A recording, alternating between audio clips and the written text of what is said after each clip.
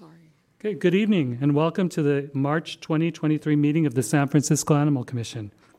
My name is Michelangelo Torres and I'm your commission chairperson. We're holding our meeting tonight at City Hall.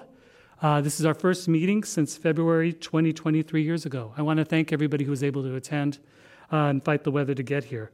Members of the public are invited to attend meetings in person or participate remotely. For those who are attending this meeting remotely, please be aware that with our return to in-person meetings, we are now using different technology and a new meeting format to stream our meetings. We apologize in advance for any technical difficulties that may happen during the login process or during the meeting, and we thank you for your patience. There are also a few changes concerning remote public comment, which I will go over during that agenda item. For those of you who are interested in how our commission works or serving on this commission, you will find that information on our website at sf.gov/Animal Commission. On our commission, you'll also find the agendas, minutes, and supporting documents from previous meetings, as well as audio and videos of past meetings. We are still in the process of learning our recording options with this new meeting format, but either the audio or video of tonight's meeting should be available on the website by tomorrow afternoon. Additional information about the commission, including links to our social media accounts, can be found on our website's About Us page. And of course, if anyone has any questions, whether it's on how our commission works, or maybe you're interested in applying to be a member on the commission, please feel free to contact me with your questions at michelangelo.torres@sfdph.org. Okay. Members of the public who wish to comment during the meeting can call 415-655-0003 and use access code 2465-29, let me repeat that again, 2465-972-2204. Then when prompted for a webinar password or ID, please enter 2023. This is one of the changes I was referring to regarding remote public comments. After getting access, please hit *3 to raise your hand so that you will be allowed, so that will allow you to be called for public comment. When it is your turn to speak, you'll be prompted to hit *6, and then you can begin speaking. Please make your comments in accordance with the agenda. Commissioner Tobin, can you please take roll? Yes. Chair Torres? Here. Vice Chair Ozernoy? Here. Commissioner Van Horn? Here. Commissioner Tobin? Here. Commissioner Chan is absent tonight, as is Christopher Campbell from SF Rec and Park, and Officer Greg Sutherland of SFPD. But we do have Deputy Director Amy Corso of San Francisco Animal Care and Control. Welcome. Thank you. Yes, welcome. And we do have a quorum. We have 4, so we can proceed with the meetings. Okay. First on the agenda is general public comment. At this time, members of the public may address the commission with comments on items within the commission's jurisdiction other than items on the agenda. Please note that the San Francisco Zoo, the vector-borne disease, and the animal care and control recommendations, presentations, and discussions all have their own agenda, have their own public comment periods. So please wait for those public comment periods following those agenda items if you wish to make comments on any of those. Members of the public attending the meeting in person will have an opportunity to provide public comment on every business item. In addition to in-person public comment, the commission will hear up to 20 minutes of remote public comment on each business item. The commission will hear remote public comment on items in the order that commenters add themselves to the speaker's queue to comment on the item. Please be aware that because of the 20-minute time limit, it is possible that not every person in the speaker's queue will have an opportunity to provide remote public comment. That's one of the changes as well.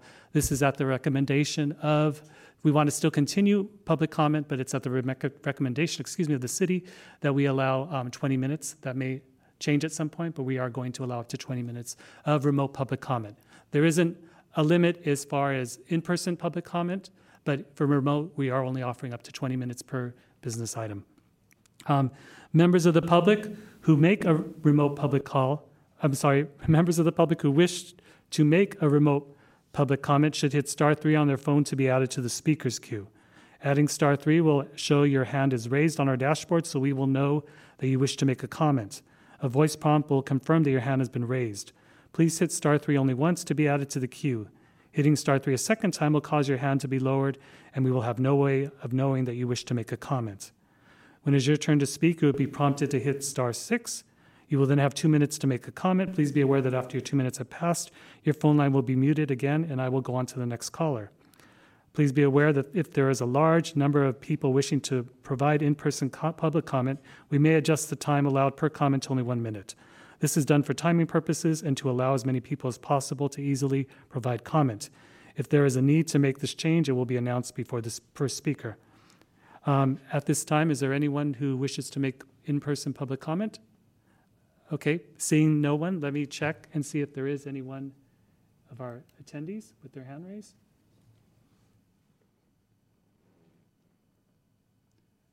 Okay, at this time, I do not see any raised hands or no one in the queue, so we can go ahead and close public comment. Okay, so thank you. Moving on to approval of draft minutes from the February 2023 meeting. The draft minutes for our February meeting were distributed to commissioners earlier this week, and I believe everyone has had a chance to review them. Are there any questions, comments, or corrections to the draft minutes before voting? Okay, seeing none, when I call your name, please state yes if you're in favor of approving the minutes or no if you are not in favor. Commissioner Ozernoy? Yes. Commissioner Tobin? Yes. Commissioner Van Horn? Yes. Okay, and I also vote to approve the minutes, so minutes are approved.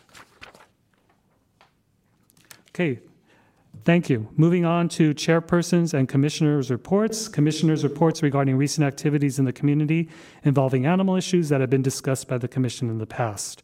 I do have one announcement to make, and this is concerning Commissioner Nina Irani. As many of you may already know, Nina has resigned from the commission. We're going to miss her tremendously.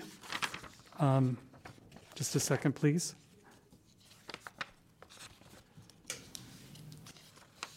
I wrote something. Let me read it.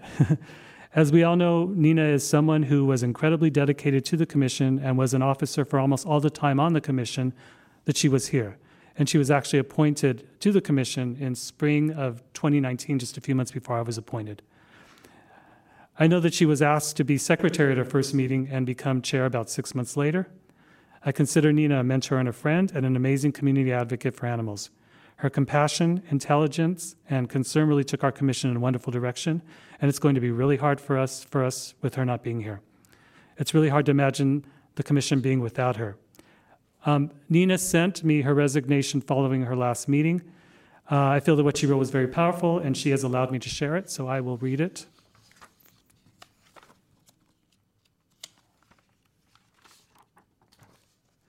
Dear Chairperson, excuse me. I'm not used to being with people when I have meetings. So, dear Chair Torres, please accept my resignation from the Commission of Animal Control and Welfare effective February 10th, 2023. My 4 years of service have taught me much about animals and how we can better coexist and be their companions.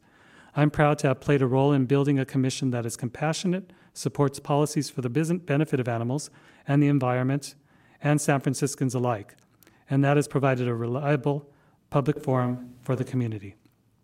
I want to thank the city employees from departments that gave their time to support our work, the Department of Technology, SF GovTV, the City Attorney's Office, and the supervisors and their aides who supported our proposals over the years. I also want to thank the many individuals from outside organizations who spent their free time to attend our meetings and present about their life-saving work on behalf of our city's animals and residents.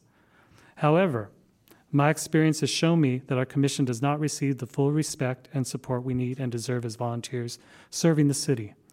For my entire time on the commission and preceding me, our requests for necessary administrative support, a representative from the Department of Public Health, and the resources necessary to do our jobs, such as simply being reimbursed for our expenses, have gone unfulfilled.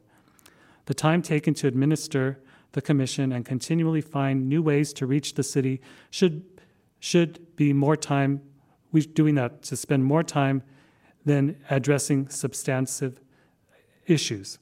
A city that speaks of valuing equity allocates large budgets and staff to certain commissions and little support to others. We continue to work through these challenges over the years. At our last meeting, however, we found out the extent of the city's lack of support.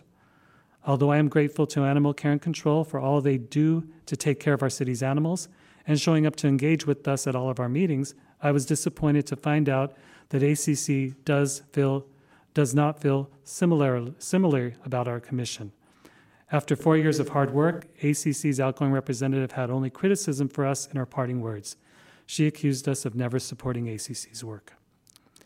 Because my work on the commission has taught me the danger of misrepresentations, I felt compelled to remind her of the facts, including policy actions we've taken, recommendations to the city, ongoing discussions, both at our public meetings and in our work in between meetings, about ACC's needs, about what ACC's needs are and what issues are most urgent to them, and providing a critical forum at our meetings for ACC to engage with the community.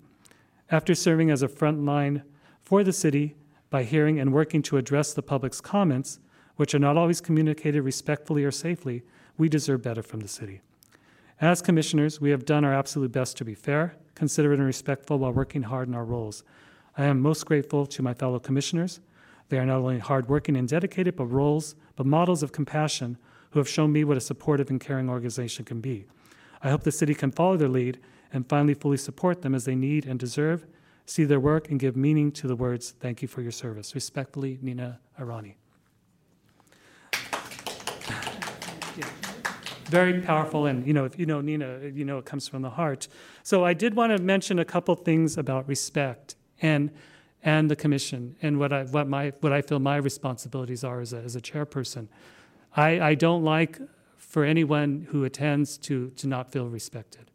I know we all give so much of our time and so much of our energy, and we have so much passion. I don't want that we should not be rewarded with disrespect for our actions and for our service. Now, Nina mentioned disrespect, but I know as well that Dr. O'Neill felt at times disrespect from the commission, and I've also heard from presenters who felt disrespected by commissioners.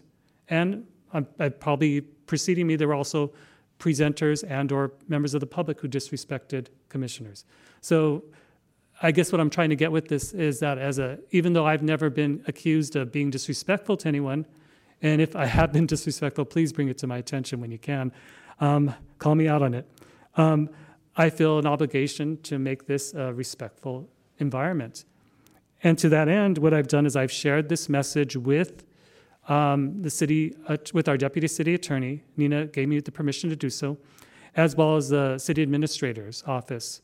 And I asked them, we're getting, I don't see it, but we're getting reports of people feeling disrespected, and I don't want that on the commission. What can I do?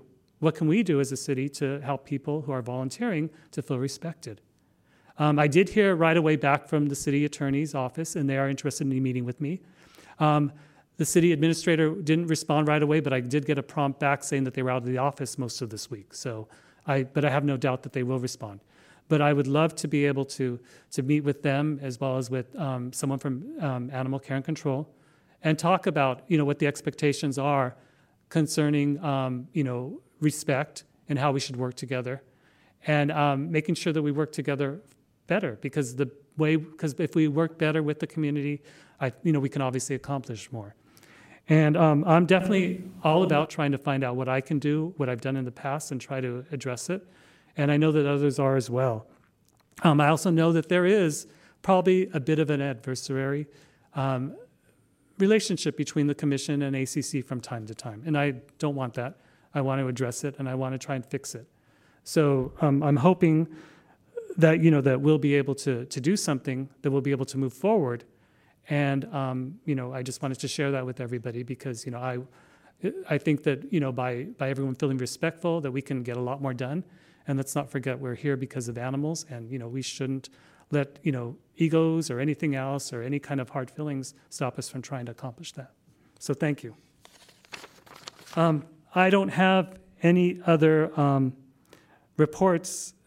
Does anyone else have any reports or anything that they'd like to share? Oh, yes, Commissioner Rosenay.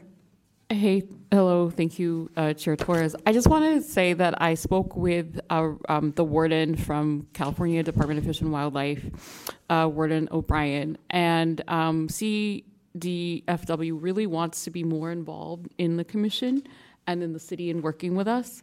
And so I'm hoping that we can figure out a way that they can take, first of all, they would like to come and present at some point and describe what their work is and how they could work with us. But I feel like there's an opportunity for us to partner with them a little more closely if that's possible. And I think that's going to probably have to be a conversation also with the city attorney. We have all these representatives from the Department of Health, police, and city parks and rec that don't come. And I feel like, Fish and Wildlife actually does want to come. So maybe there's a way that we can figure out a way to get them more involved. And I don't have an answer. This is just, I want to bring it up to the commission. No, thank you. That's a really good suggestion. Right now, we're based on our ordinance. We have 4 representatives who attend on an as-needed basis. We're fortunate that ACC attends more than on an as-needed basis. So thank you, Deputy Director Corso. But those are specific departments. So there's nothing in the ordinance that allows it. But let's ask. Okay. I mean, I suppose they could also be deputized by another department to be the representative for that department. Yeah, I don't know, but I don't know. Yeah. But thank you. That's something definitely to look into, because it definitely sounds very beneficial for all of us. Okay, so thank you. Moving on to new business. San Francisco Zoo Conservation Update. Ingrid Russell, Director of Collections at San Francisco Zoological Gardens, will present on the zoo's recent conservation efforts. Thank you for being here, Director Russell. Commissioner Tobin, please introduce this item when you are ready. Hi there, how are you today? Just great, thank you. Great. This is if I remember correctly, this is a follow-up to a report you did a while ago, a presentation you did a while ago on conservation efforts in the Sierras. And now this is more the behavior results of some of the conservation efforts. Yeah, I'll be giving an overview of our Head Start programs, our local conservation Head Start programs, which are both in the Sierra and locally. And a part of our research expanding into both behavior and disease studies. Wonderful. Thank you so much. You're welcome. And I forget, I played around so much with this presenters thing. Are you okay to present now, or do I need to do anything? we're good to go. Okay, good. Thank you. Let me just make sure that I can bring it up here. There we go. Perfect. Oops.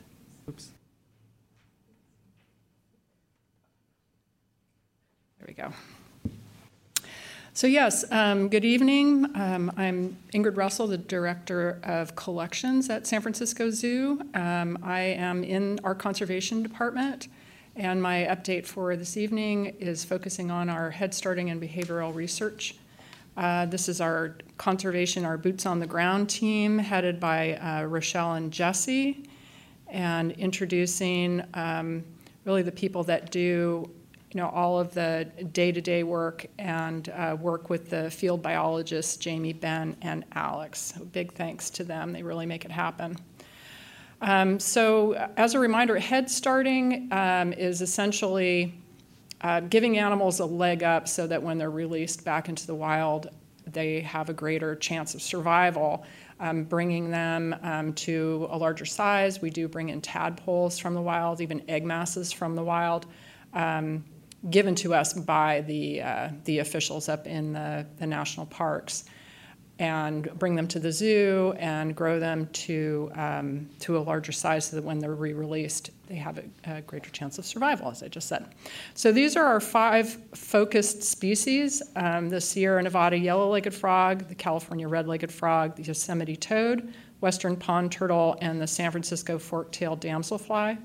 So those bottom 2, the turtles and the damselfly, are more local. San Francisco, that animal has a very narrow range. I won't be talking about that program. They are housed in our insect zoo, and our insect zoo curator and keepers care for the damselflies and do the releases. I'll be focusing on the frogs and toads in this presentation. So we're going on a decade of this local conservation work. Our yellow-legged frog program started in 2014, and prior to last year, and last year was a banner year, so those statistics I'll present separately, we released almost 2,000 animals back into the wild. And the red-legged frogs, over 1,000 in that 8-year program. The western pond turtle was the first conservation program, local conservation program that started in 2008, and we've released 445 turtles.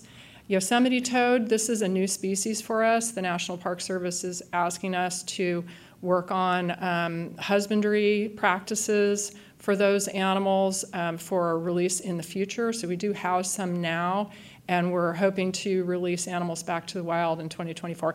And when I say we release, we work in concert with the National Park Service, who does the collections in the wild, and we meet at some place and do the transfer of animals, and then we bring them back to them, and they do the actual releases, although some of our staff does assist in that.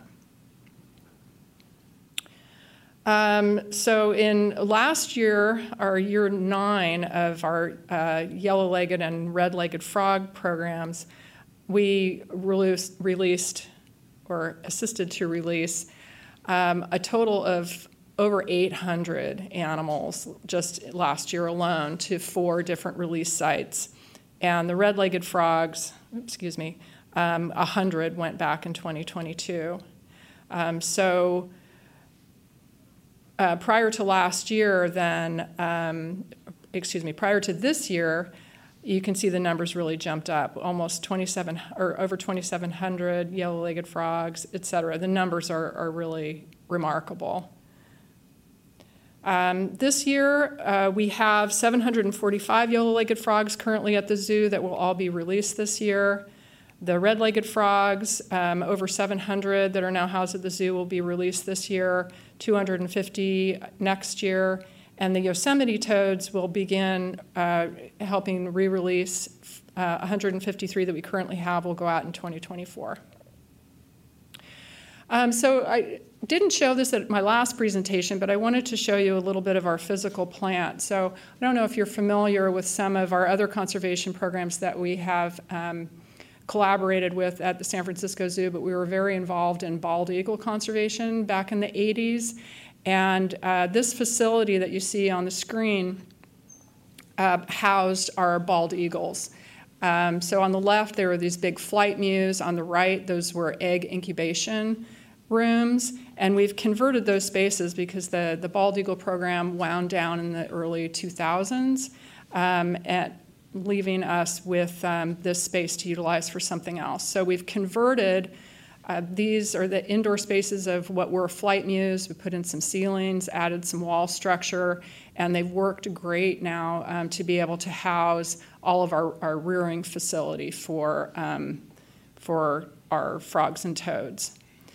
So when we first started the program, we were using primarily glass aquariums, which work great for tadpoles, but as the animals metamorphose and they start spending more time on land, it was challenging to continue to keep them in glass. So we've converted to using these large fiberglass tubs. And the trough on top, so the blue tub actually houses, there are tadpoles in there, and the trough on top is actually a part of the water filter system. The water that they live in is both filtered and chilled to mimic what they would experience in the wild. Maybe not right now under snow, but in any case, we found that these are a lot easier to work with, and the opacity of the troughs too prevents startling the animals, so they're not impacted as much when there are humans working around them. For the Yosemite toads, we're experimenting with what works best for them. I said this is a new species that we're working with. Oh, and by the way, San Francisco Zoo is, as far as I know, the only zoo in the world that has Yosemite toads on exhibit. 3 were deemed non-releasable because of some medical issues. So they are currently on view at the San Francisco Zoo, right at the entrance to the exploration zone near the carousel. So the Yosemite toads are more terrestrial. So their enclosures don't have as much of a water feature. They spend more time on land than the frog species. This is an example of a yellow-legged frog stock tank. Yellow-legged frogs are more aquatic than the red-legged frogs, so they have more water space, but also lots of basking area so that they can choose and regulate where they want to go. So this is kind of an aside that the aquatic stock tanks have these lips on them, and we found out that for the yellow-legged frogs, this really mimicked what they would experience in the wild with being in these ponds that are primarily granite, on granite slabs and granite lined. So I think they think they're on granite, but anyway, here's an example of our red-legged frog, which are a little bit more terrestrial. It has more land area dedicated to them. And of course, we need to put tops on them as the animals grow because they do have the ability to climb or jump out. So getting to our behavior and disease studies, so head starting gives them a leg up to be a larger, more robust animal. So when they return to the wild, they have a greater chance of success. But we've also been studying their behavior, and also we've conducted a disease study, again, to give them a further leg up for survival when they're moved into the wild. So the behavior study has just started in the last couple of years. And I'll try to interpret, of course, this presentation was given me by one of our PhD conservation people, and I will do my best to translate to you. So in studying behavior, they're really looking to see whether, well, for one, if the frogs, had, what range of behavior they had, were they consistent in their behavior, did they have what they called personality types that were consistent over time. So they set up a study really looking at how the animals responded to an open space. Did they tend to hide a lot, or were they more bold? Did they spend time moving around, et cetera? And personalities are generally determined by, well, sort of nature-nurture, either genetics or the environment. And did those components play a role in their personalities or developing their personalities? With the hypothesis that having a wide range of behavior or behavioral types to release back in the wild would assure greater success. Because as we know, the environment in the wild is ever-changing. Yosemite has been kind of a classic example in the last 6 years with fires, with drought, and now with extreme snow and cold and flooding. So having different behavior to adapt in the wild is thought to be a good thing. So they looked at frogs in their enclosure, in their environment, and then would that behavior stay the same in a novel setting? So they created this laboratory, if you will, with a grid on the ground so that they could put the animals in a completely new setting and see whether or not they behave differently than they did in their enclosure, and also to really shrink down and focus on just the behavior of either hiding or exploring their environment. And they set it up with 38 individual animals per enclosure. They had, I believe, 4 different enclosures that they chose from. They did 5-minute trials, and they did this in different sequences. There were 3 trials altogether with 5 weeks in between. And lots of hours of video to review. So anyway, they were measuring whether the animals are hiding, were they sitting at the entrance, or were they moving outside. So that was how they broke out these different behaviors when they looked at the results. And they used these categories of personalities, if you will, on the left here. The hiders were the animals that stayed inside the hide. The vigilantes were the ones who sat at the entrance to see what was going on out there. And the movers were the ones who really came out and explored a lot. And then average Joes were the ones that didn't seem to fall into any of those 3 categories. At the top, those icons mean if they came from an enclosure that had lots of places to hide and lots of water, in the first column, or not that many hides, lots of water, lots of hides, not so much water, or not so much of either. And roughly what they found was that their environment that they came from really, their behavior was consistent, whether they were in their own enclosure or whether they were moved into this new enclosure. So the compilation of the findings, and this is still early days yet, but they found that frogs really are consistent in their behavior, whether they're in their home environment or whether they're in this novel environment, and that their personalities sort of stayed consistent, and that they believe that having, there were a wider range of behavioral types. This is very early on, I should say again, the wider range of behavioral types in enclosures with fewer hides. That's something that they're still proving out, is whether having fewer places to hide actually elicited a wider range of behavior in the animals. But that was a preliminary finding. And that their behavior stayed consistent whether they were in their home environment or whether they were in this novel setting. So that was interesting to see. So I think taking from that is they really want to although all frogs will be released going forward, to see the frogs that do have good survivability, are they the ones that had this sort of broader range of behavior?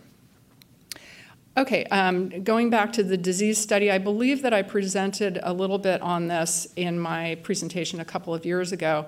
But as probably most people know, the chytrid fungus, or it's initialized BD, is a global disease that affects amphibians. And it was, I believe it first appeared in the 1950s. It moved into the Sierra in the 1970s.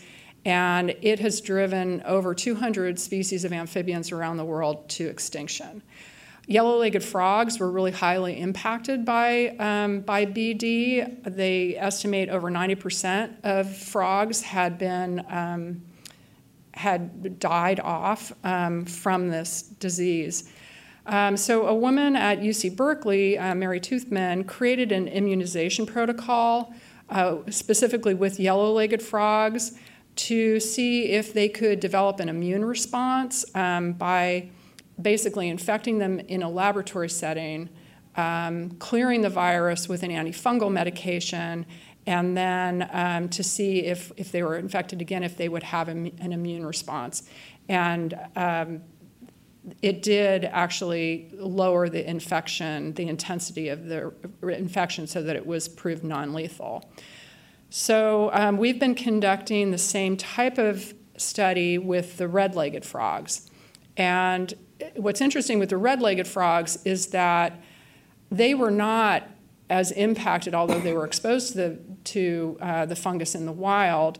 Their populations didn't crash like the yellow-legged frogs did. They seemed to have some kind of a natural immunity, but we still proceeded to see whether or not they would have an increased survivability with the application of the antifungal and going through the immunization process.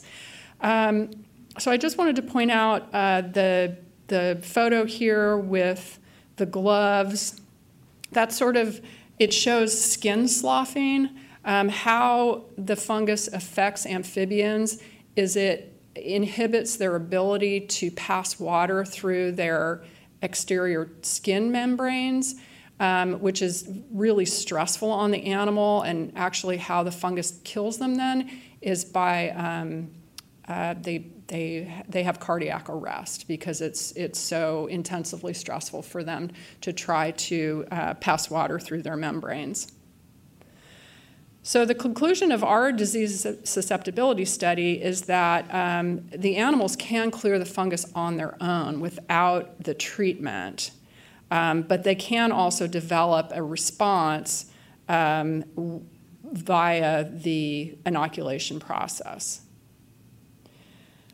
So this is basically roughly our findings from our disease study, is that they can clear it without treatment, but they can also develop an additional immune response from the process. and that their infection, the intensity of their infections, this is kind of going back to yellow-legged versus red-legged. The yellow-legged frogs have this really extreme, intense reaction to the infections, where the red-legged frogs seem to have a much lower threshold for mortality. And we're hoping that this is a key to understanding their continued survival in the wild. So this has been a very ambitious project, and we're so happy that things have gone really well for this program, because it's taken a lot of hard work, and it was really, starting with animals that people had very little experience raising them in captivity, and what are the climate conditions that you need, what types of food do you feed them, et cetera, et cetera. And we've had just remarkable success. I really want to give kudos to everyone that has been involved with this. It's really made a big impact for these species. But unfortunately, one of the things that's been working against us is climate change.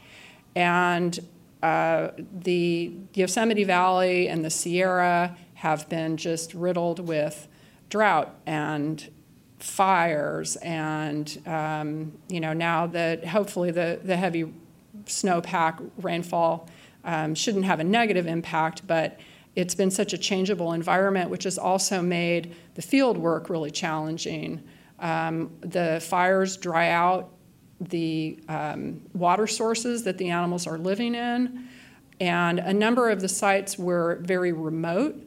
So when there was wildfire around, it was very difficult to get to them for the field workers to be able to go and monitor the animals.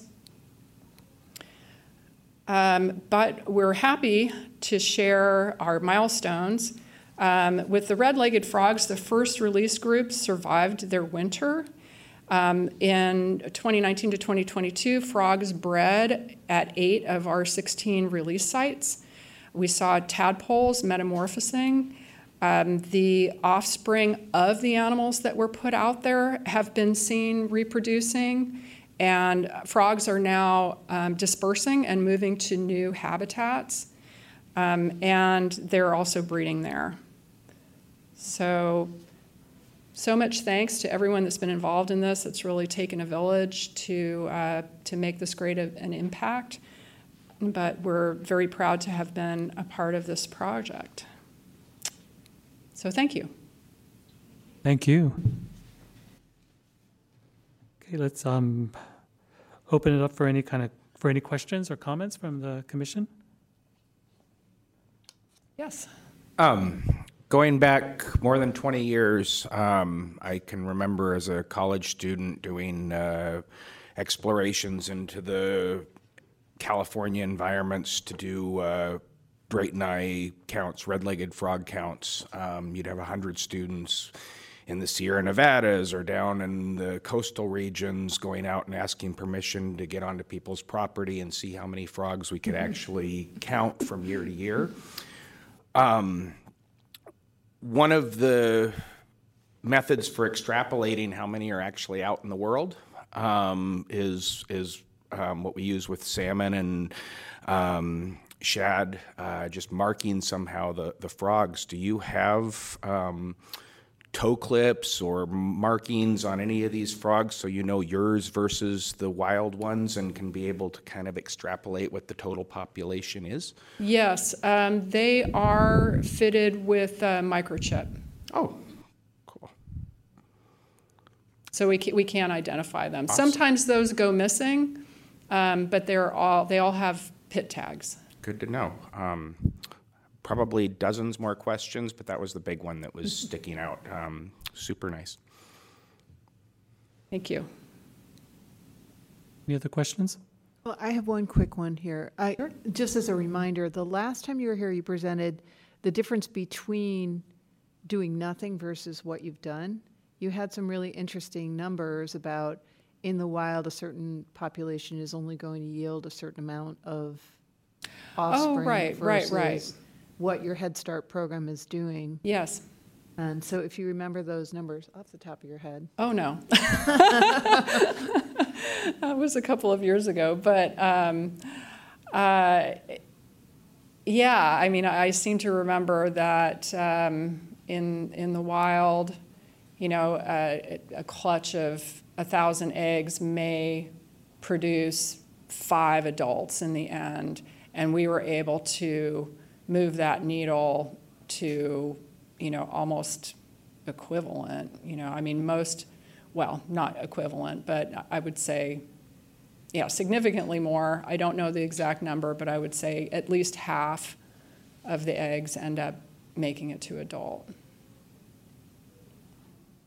And I do remember Anne Marie asked the question last time, was like, all right, so this is happening in Yosemite, and Brian, you answered really clearly, like, how does that affect us here in San Francisco, other than we have a zoo that's doing some remarkable conservation efforts? So Sorry, what's the question? the question is sharing, well, it's not even a question, it's just more like sharing. I'd just love to jump in on that one because, I mean, Mother Nature doesn't know where our city's boundaries are. And a lot of the species that we find in other places also exist here, but we don't have anybody researching them here. So the only way we're going to get data that we can extrapolate and use for even similarly related species is work like what they're doing. And when you have a species that is in massive decline and people finally say, here's some money, go research why, whether or not that's going on within the city limits, you know, it's knowledge that we need that's going to help us down the line to preserve the ones that actually are here. Yeah, and I would say, I mean, we're working with an insect species, a turtle species, and a frog and toad species, and really perfecting the captive husbandry is really valuable and can be shared to other species. So, you know, when there is another frog or another toad in peril and they're going to do captive rearing, they might use our information, our knowledge to help set up their facility. And that's a perfect point. Clemys marmorata is our western pond turtle. They're in huge decline in all of their regions. We have a few left here in San Francisco. And when they drained Stowe Lake, not Stowe, what's the one with the boats on it, a while back? So Most of them were red-eared sliders, but there were a number of Clemys marmorata, and I went out there with people in the boots and, you know, scooped them up out of the mud, and nobody cared.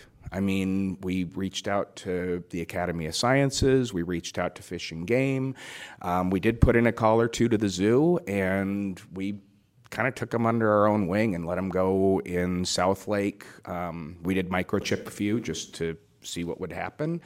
But if we don't care about what's going on with our own, you know, species here in the city enough to do any more than that, we really need to value the research that's going on in other places where people actually are studying them and figuring out what recruitment takes, or making babies rather, naturally, you know, in places where people are willing to study them. Ironically, most of the research on that species came from the military. There's a great scientist who dedicated a lot of his career to studying Clemys marmorata, who was paid by the industrial military complex because he had access to lands that nobody else did. So we got to grab that research, no matter who's doing it. Yeah, I just wanted to thank you again for coming. Sometimes we bring presenters here, and it seems like what we're presenting is maybe outside the reach of what the Animal Commission might want to present on, but I think these are important openers and discussions, especially when you talk about behavior and disease. All of these things impact us tremendously, not only in you know, the work that you're doing, but around us as well too. Just to see this, like you said, being able to have others benefit from the studies that you're doing right now, Right. not just us, but, you know, we really thank you for the work that you're doing. Thank you. And this program really speaks to the power of partnerships. So, It's a model in many ways. Yes, Commissioner Ozone. for the immunization protocol, is it safe to extrapolate that perhaps the group will try other species as well with that immunization against the BD, the chytrid fungus? mycosis. Yeah, if there are other species that we're working with that are susceptible, perhaps. This was kind of a unique opportunity and a unique example of an animal that really needed that. We really needed that information to make sure that we were successful in this release program. Sounds like a great application of science. So. Yeah, well, we'd share it with anyone who needs it, for sure. Great. Any other questions from the commission? Okay, we'll open it up to in-person public comment if there's any comments. Okay, seeing none, let's check and see about remote. Let's see. Okay, members of the public who wish to make a remote public comment on this agenda item should hit *3 on their phone to be added to the speakers queue.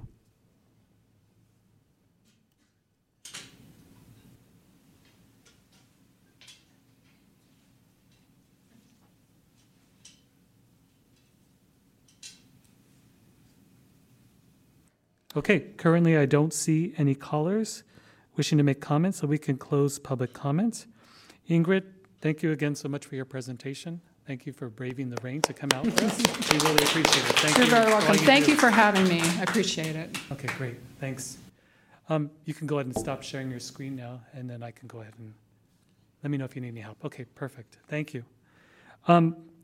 Before we move on to the next item, I do have a few questions that I was asked concerning conservation and larger animals at the zoo.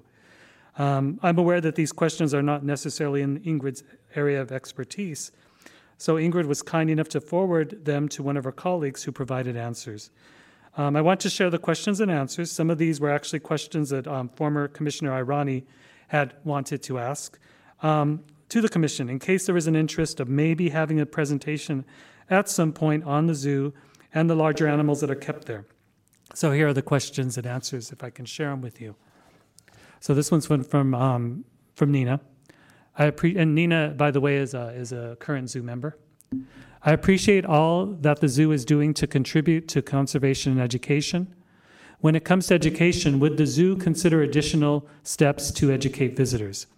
I ask because as a member, I visit several times a year, and during most visits, I am saddened to hear disrespectful, disparaging, and even cruel comments made about animals in their presence. Although the animals cannot understand these communications in the same way we do, they can feel our energy, and this treatment undoubtedly affects them. Also, the zoo states that part of its mission is to educate, but if most guests, as I have observed, spend only a minute or less at each enclosure and don't spend time to actually observe the animals or even read the information posted, and voice such low opinions of the animals, then there is no education happening. One step that may help could be distributing a flyer with each ticket educating the public on proper behavior, including commentary about the animals, noise, and any other behaviors, and to inform the public animals are creatures that are affected by our treatment of them. I am interested to know what steps the zoo is or will take in the future to change this situation. The person responded back, answered previously, we do have zoo signage, and we are moving away from using more paper for environmental reasons. I think what they referred to was previously, answered previously, was that there was a little bit of a thread going on. And they had mentioned that in some of their studies, that they just realized that people aren't unfortunately reading the signage. So I think that is what that is referring to. But that was a response to Nina's question there. Then the next question Nina had as well is, as a longtime admirer of the lowland gorilla family, the rhinoceroses and other large species, I would like to know what the long-term plan is for these animals. As animals with larger natural ranges, it seems their enclosures are not ideal. Is there any plan to eventually move these animals into sanctuaries that could better meet their needs? This is a response. Most sanctuaries do not hold the high animal care standards met by AZA-accredited institutions, such as the San Francisco Zoo. As an example, most sanctuaries do not have full-time veterinary care. SF Zoo has 3 full-time vets on staff. The zoo industry trend is to larger exhibits, although larger isn't necessarily better. Complexity is important too, and our gorilla habitat offers such. Our gorilla habitat exceeds the requirements at both AZA and state federal agency levels for size. Building new exhibits is extremely expensive, but we've been able to make modifications in the past few years to expand older enclosures. And as examples, they mentioned the bears and lion houses. By removing old infrastructure, which doubled the size, and they did this, they're saying, by removing old infrastructure, which doubled the size of the current enclosures. The next two are questions that I asked based on questions that had been run, that someone had run by me. So I put down, in addition, on the topic of larger animals, I am curious if the zoo has a policy concerning what type of groups that are allowed to hold events on their property. I ask because some zoos have allowed organizations such as Safari Club International to hold hunting fundraisers with the zoo's full support. A good example is that this was done at the accredited Calgary Zoo. Does the San Francisco Zoo have any such policy regarding what type of events are not welcome? And the response was, not sure about a policy per se, but we do offer the use of our Great Hall and other gathering spaces for rent to any group. Most of these events are coordinated by our vendor, SSA, that provides the zoo's food service as well. So that was a response. Also, along the lines of what Nina's asking, it was about 20 years ago that the zoo stopped exhibiting elephants. What are the zoo's feelings now concerning elephants at the zoo? Did anything change as far as the thoughts concerning elephants at the zoo? And how does that influence how other large animals are currently cared for at the zoo? And the response was, elephants are not currently allowed to reside inside the city of San Francisco without meeting vigorous requirements. We do not currently have plans to bring elephants back in the future, which I found interesting because I remembered at that time that was one of their main goals, was to raise money so they can, set up what they felt was a decent space for the elephants to come back. So anyways, I just shared this with you. And, if at some point we do want to talk about maybe having a discussion or having a presentation concerning larger animals at the zoo, please reach out to me. Okay? Thank you. I have just one comment on that. Yes, too. thank you.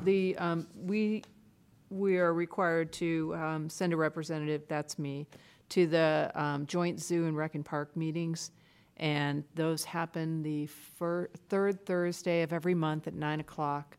The first in-person meeting will be in April, and I welcome anybody to come to that. There are some amazing presentations about the behavioral and strategic planning that goes on to the types of animals that are curated, really, or shared amongst zoos, and their plan and strategy behind the populations that they have there. I'm sure Ingrid could speak more eloquently than I can on it, but I highly recommend going to them. They're very fascinating meetings, and they're short, half hour.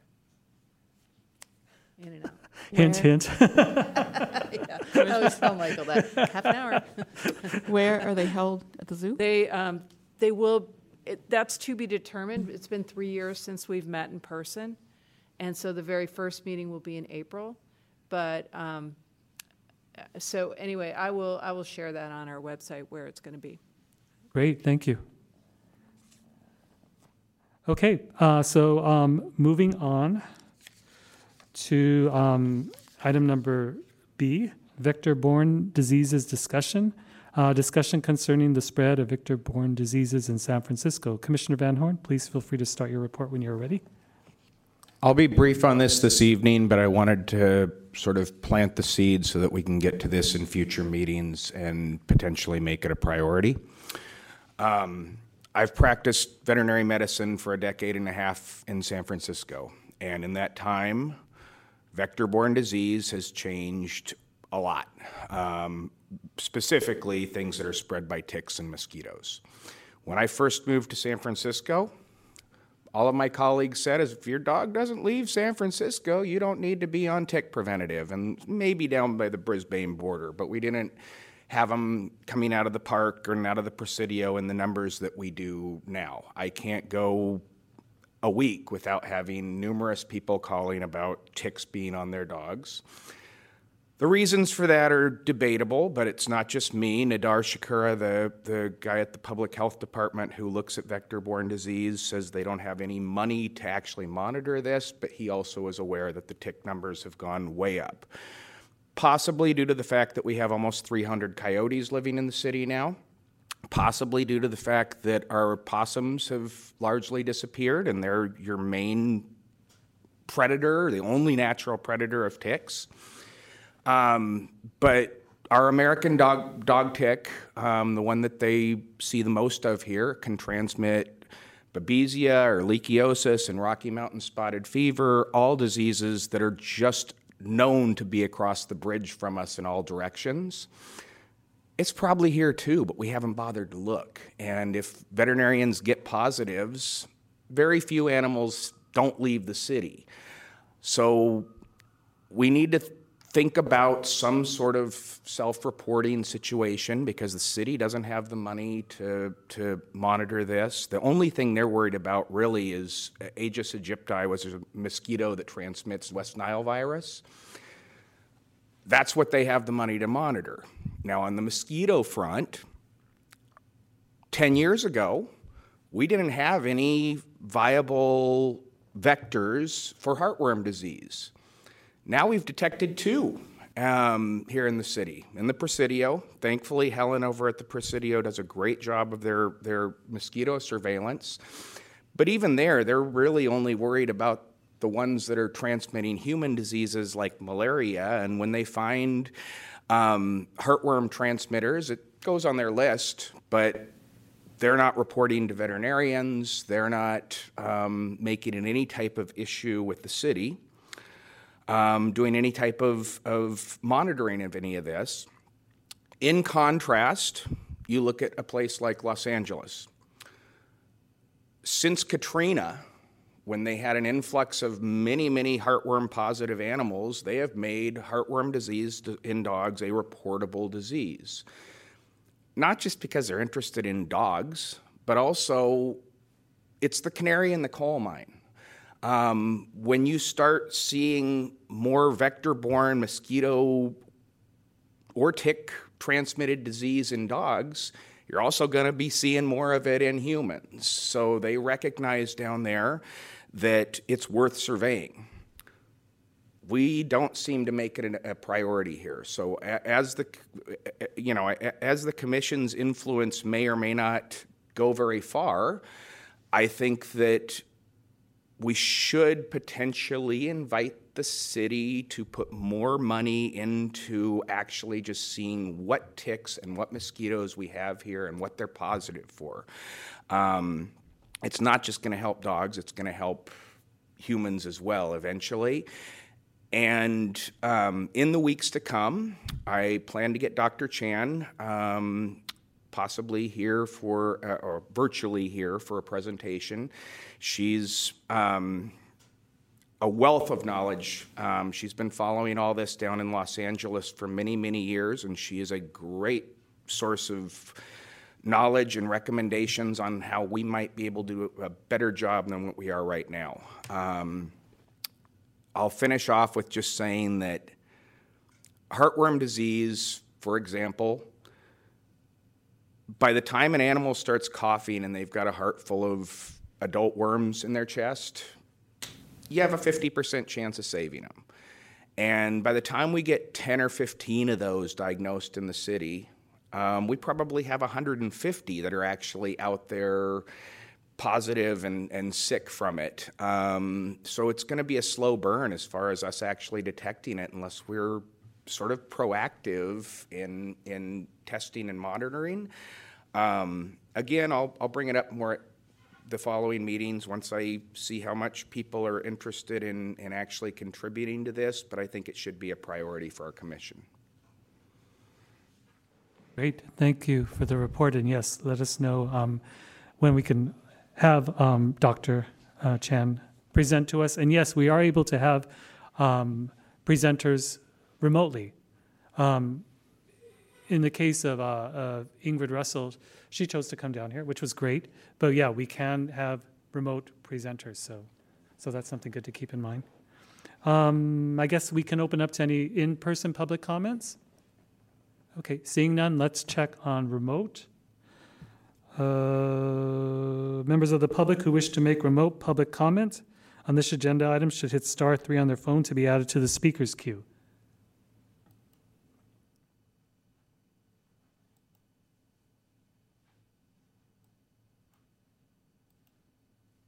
Okay, currently I do not see anyone with their hand raised for this agenda item, so we will go on.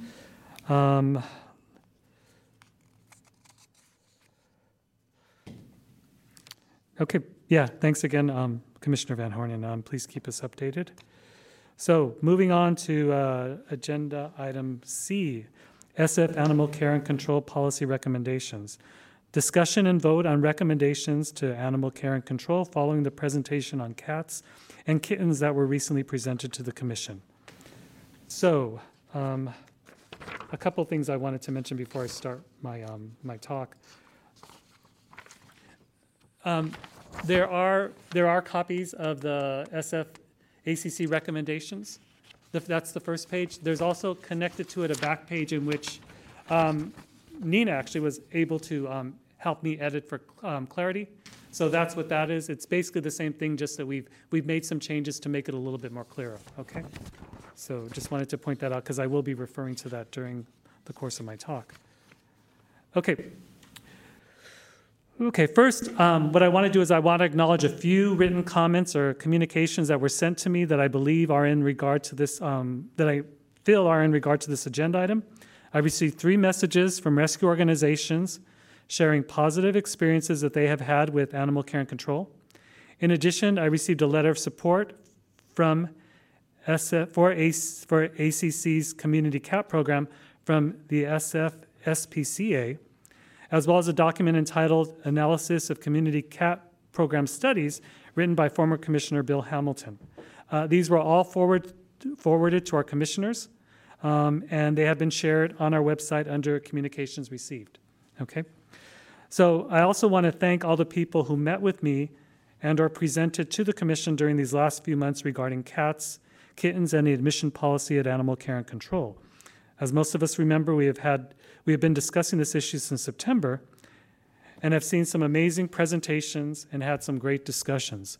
So thank you to Maria Conlon, Elena Jaw, Dr. Sherry O'Neill, SFACC Executive Director Virginia Donahue, Damia Forti from crazycatlady.com, and Oakland Animal Services Director Ann Dunn. I also want to thank the staff of SFACC who met with me and answered questions, and Nadine May and Alva Garant, I apologize, Alva, for granted, thank you, who provided feedback and helped me with terminology. She's still helping me with terminology, as well as all the other members of the community who provided insight and shared their experiences with me. Most of all, I want to thank our commission for their support and openness on this issue, and special thank you to our former commissioner, Nina Irani. It was Nina's writings and her research that really inspired me to look deeply into this matter and work towards something that I hope will help. Just like many of us who are here today, doing all that one can do to help cats is something that Nina really believes in. And even after resigning from the commission, Nina continued to help by providing feedback, suggestions, and even helped with our final edit. So again, thank you so much to Nina, and thank you so much to everyone else. Thank you as well to Deputy Director Amy Corso for your responses to our recommendations and the follow-up documentation that you forwarded to us earlier today. I appreciate your openness and willingness concerning the recommendations. It means a lot to us. So before we start discussing the recommendations, I do want to go over what these recommendations are and what they are meant to be, or what I hope they are seen as, and what they are not. So offering recommendations of this sort is something that is within this commission's jurisdiction. We're able to, and I apologize as this language is a little dated, make recommendations regarding animal control and welfare to the Board of Supervisors and the City Administrator. The Department of Animal Care and Control is of course under the City Administrator. So our commission is also able to study and recommend requirements for the maintenance of animals in public, private, and commercial care, which the Department of Animal Care and Control would fall under. So I just want to address this, as this type of question has come up in the past, whether or not we have jurisdiction to offer recommendations of this type. In addition, I do want to mention that I have been sending the recommendations. I've been back and forth between City Administrator's Office and our Deputy City Attorney, and at no time did they ever say, wait, that's not in line with what the Commission should be doing. So it is something that we are able to do. Now, I want to also mention what these recommendations are not. These are not meant as an attack on the Department of Animal Care and Control. If the Commission votes in support of these recommendations, it is our way of saying that after months of presentations and discussions, these are what we would recommend for the department. Again, it is not an attack on the department. There are lots of amazing people who volunteer and work in the department, many of whom I think would support these recommendations. So again, this is not to be seen as an attack on them or the department. Okay, so on to the recommendations. I will go ahead and read them and mention any recent edits for clarity. And as I mentioned, copies of these are available on the table. So first, revise the current, and also to Amy, Executive Director Corso, you provided some talking points. Would you want to respond with these talking points after I say each, or do you want me just to go and go through everything and we talk about them afterwards? Okay, is that okay? Okay, good. And as I said, I also didn't ask if you wanted me to copy these and distribute this. I just went ahead and forwarded, as you know, we have them just to the commissioners, but we can go ahead and go over that. Thank you. So anyways, the first recommendation is revise the current shelter policy, admissions policy, to allow healthy cats and kittens to be accepted into the shelter on a case-by-case basis based on their individual needs and circumstances, including their location and any safety concerns. So this came about because there were stories that we heard of cats that were being brought in and were not being admitted at the counter. There was a thought that, since they appeared healthy, that there is a chance that they were, just enjoying the neighborhood, taking a little stroll. And the people that were bringing in the cats had different thoughts concerning it. But that was the thought that was basically provided, or that was what was given. How would you say? That was basically what the response was from the front desk at ACC. So one of the things that we learned, or that we heard from what Oakland Animal Services is doing, is that instead of having a blanket policy that applies to every cat, we look at it the individual circumstances. We look at it on a case-by-case basis. We also heard stories, for example, of like a kitten or a small cat that was found at 7th and Market. That, if I remember correctly, Animal Care and Control thought, they appeared to probably be maybe just a cat that had stepped away from their home. But it took, some of the people in the community to go out and help that cat, because they felt, rightfully so, that the cat, probably wasn't a very safe place for a cat. In addition to that, we also have another community member who called in for a cat to be looked at or picked up by animal control officers. But based on the officers' understanding of the policy, they thought this cat was fine. The reporting person felt, no, that wasn't the case, and she ended up helping the cat, and she found out after taking the cat to the vet that the cat had experience of spinal injury. So, in addition to this, stories were also shared, and I'm thinking of Oakland Animal Services, in which it's not uncommon that realtors, when going to a house, either because they're hoping to sell it, or because someone has just bought it, and to find animals abandoned there. And if it wasn't because the realtor mentioned that they were abandoned, for most cases, people would think, oh, they're probably just there enjoying themselves, or they're just out there walking around. And I guess what I'm trying to get at is the fact, and this was also confirmed by a few people, is that there is really no way to tell if a cat is abandoned or lost just by finding them or seeing them. That's why I think that we need a little bit more flexibility. We need a better shelter policy, so that when people do bring in cats, that the shelter will look into it, and not say, oh, just put them back basically where you found them. And, I don't know if that's the case of all the times, if that's a misunderstanding, but that is what some of our community members are hearing. So I know that this might sound like it's a large impact to take in these cats, but based on data that was provided by SFACC, there was a number of only 6 cats total during the last 3 months, that period during 3 months in which, they were tracking calls. Now, I know some people may feel that that number may not be accurate, but if that is what ACC is seeing, that's only averaging about 2 cats per month. I think that we can have a policy in which we can help those 2 cats. So that is my thoughts concerning that particular recommendation. Okay. Now, concerning, and how should I go? Should I go through all my stuff first and then people ask questions, or what are our thoughts? Should I just continue? I mean, we have a lot of history here on each of the individual things that have happened and why we're at that. I think, I don't know, maybe in the trying to go through and being expedient in trying to say this is what we recommended and this is how ACC responded to the recommendations might be more useful or might help move this along a little bit more. Okay, and actually that was probably my longest spiel. Okay, concerning sorry, everything. no, Totally. I mean, but that is probably kind of like the thing that's kind of driving everything. So I did want to make sure I did provide that information. Okay. Okay, but totally understand, and believe me, how would you say? I'm visualizing those 30-minute meetings that you were talking about. So, and I know it's not going to happen tonight, so I apologize. But yeah, that is my goal, to try and keep this as short as possible. So anyways, going on to the next item, reinstate the CIP hold service or implement a similar notification process so members of the community can adopt or rescue an animal prior to him or her being euthanized. This is common in so many other shelters. I think we can do it here as well. I've heard a story of a cat being taken and is lost, but was told by SFACC that they would take the cat, but the person was also concerned about whether or not the cat would be euthanized. The ACC told them that they could not tell him that, so as a result, the person took the cat with her.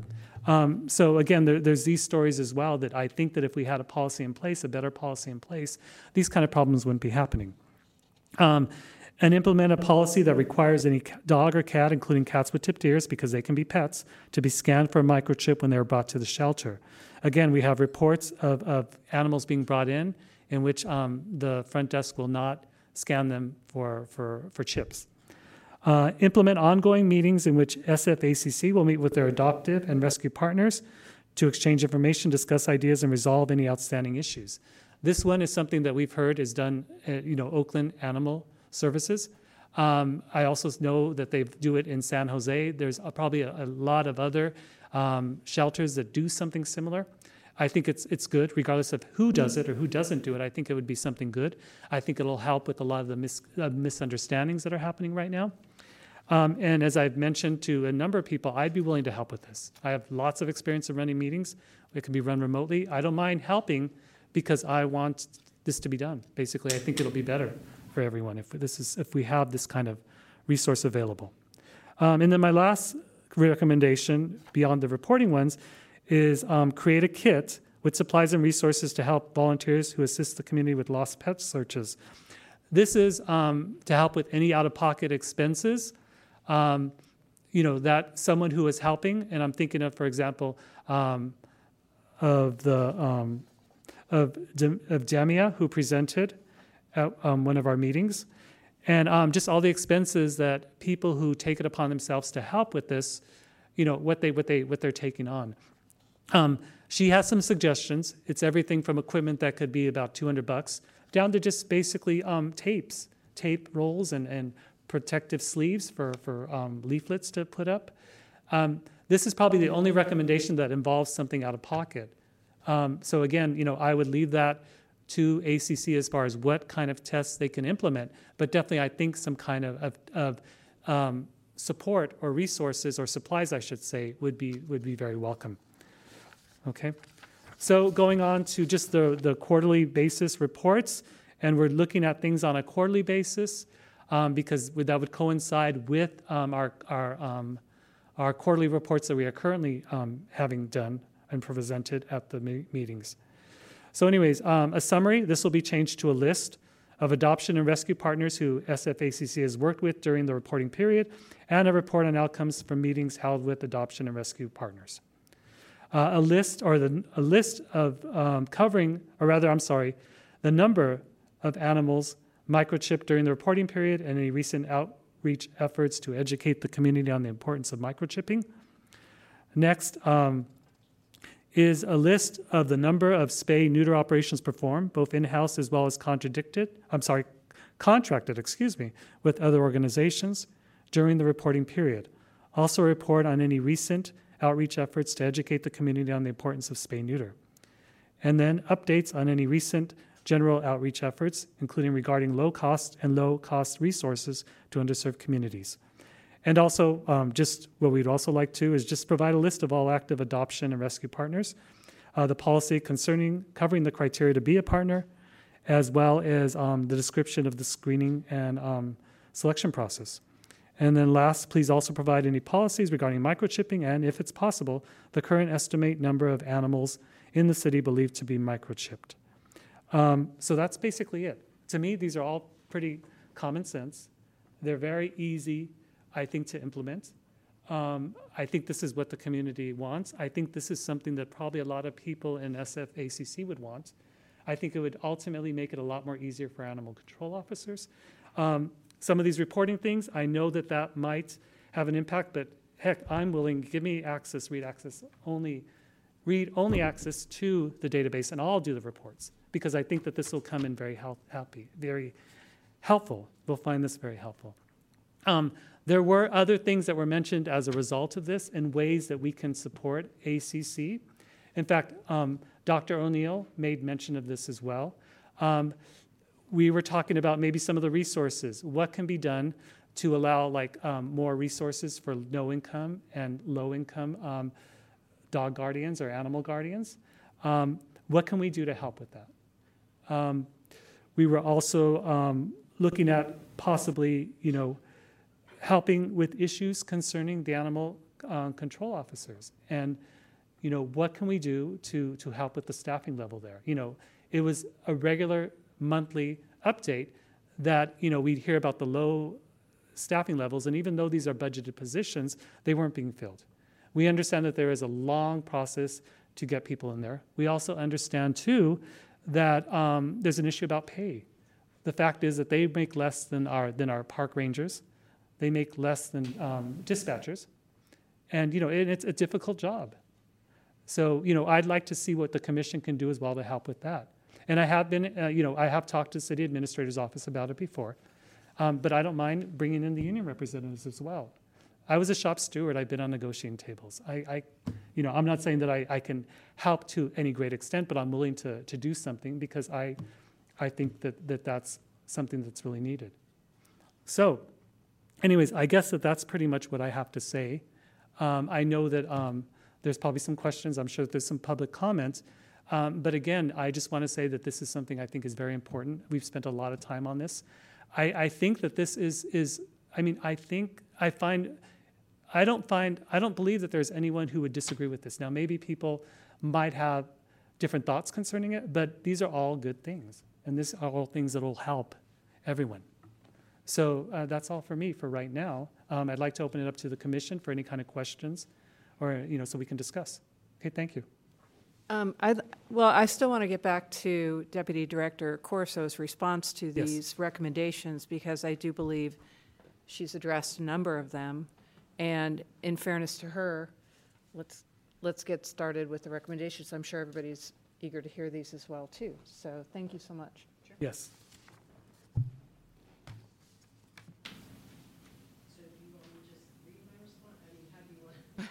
Well, this might be a while. yeah, no, it's okay. You can start one by one about the recommendation about allowing healthy cats and kittens to be accepted into the shelter on a case-by-case. So, Sure, so this actually is the policy in place at SFACC right now. It is on a case-by-case basis.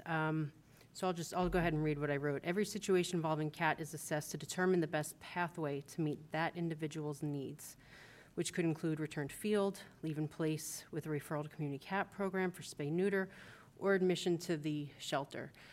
I did attach the cat matrix, which kind of shows, the breakdown, kind of which way you go for each situation. Of course, there may be, a random one-off situation that's not on there, but that kind of gives you the general sense. I did note that this practice is in alignment with many national, state, and regional organizations. It's based on established research and represents evidence-based approach.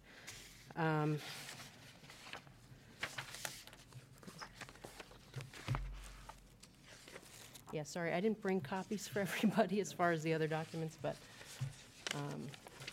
And what I'd like to do is after each item, I'd like to comment as well, so. Sure, all you go ahead, comment? go Okay, ahead. great. So Yeah. are you, okay. So anyways, a couple things. One is, this sounds great, but we're not seeing it happen, it sounds like. And so what I want to do is I want to go on record as recommending that this does happen. Now, it could be that maybe it's a matter of training.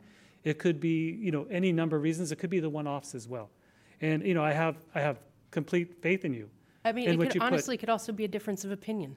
Do you know what I mean? It could be, yeah, we very much so. we look at our matrix, and everything's subjective, right? You have someone in the field.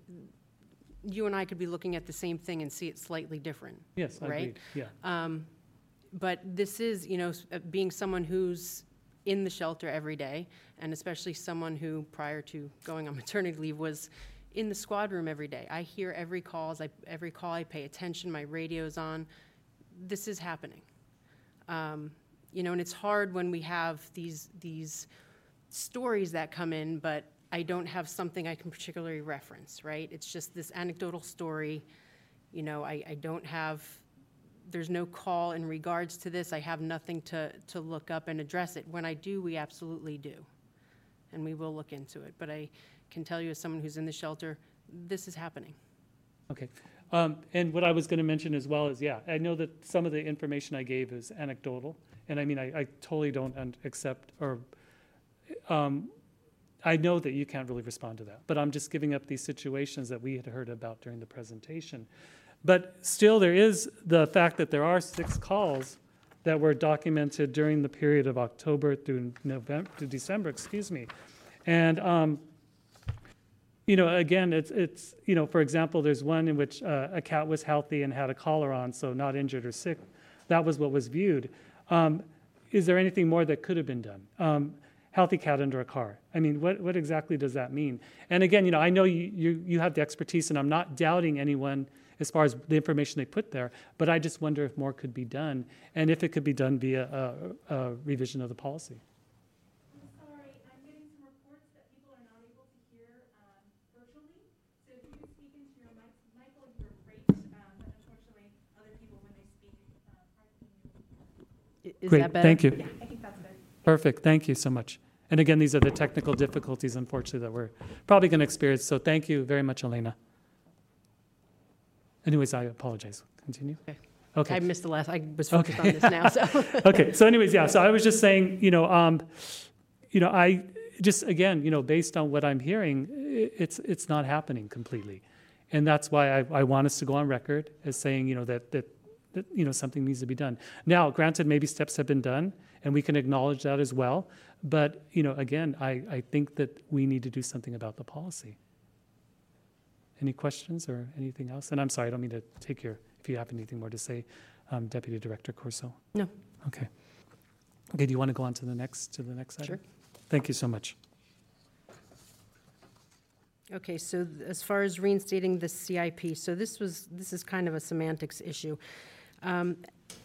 We welcome interest from finders of lost animals. However, there are circumstances in which the department must first perform due diligence to ensure it's ethical and responsible to place an animal with any interested party. The Good Samaritan Call and Finder to Adopt holds are both avenues made available for the public to learn more about an animal brought into the shelter. The adoption partner interest, and I believe I provided both of these SOPs as well. In 2019, the decision was made to discontinue the traditional call interested party hold. This change of wording was made to decrease confusion for members of the public about SFACC's retention of decision-making abilities for animals in care. Adoption partners may still contact us directly to express interest in an animal, and that is honored through internal processes. We do have over 100 adoption partners whom we proactively reach out to with animals that meet their criteria and are safe for placement. I think it's important to remember that we have to respond to safety. There's safety issues that we are responsible for the public. So we have to consider, is this animal safe to place in the public? Along with, does it meet the criteria of this rescue? Does it meet the criteria of that rescue?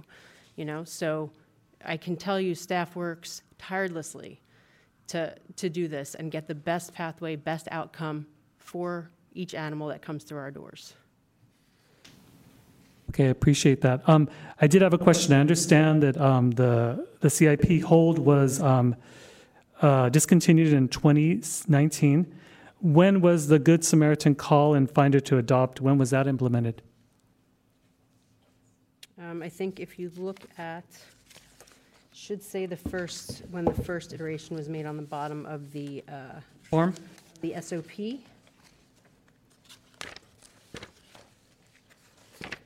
So the first draft was in 2020, as they were changing it. So the first draft was actually written up as we made the transition to that verbiage.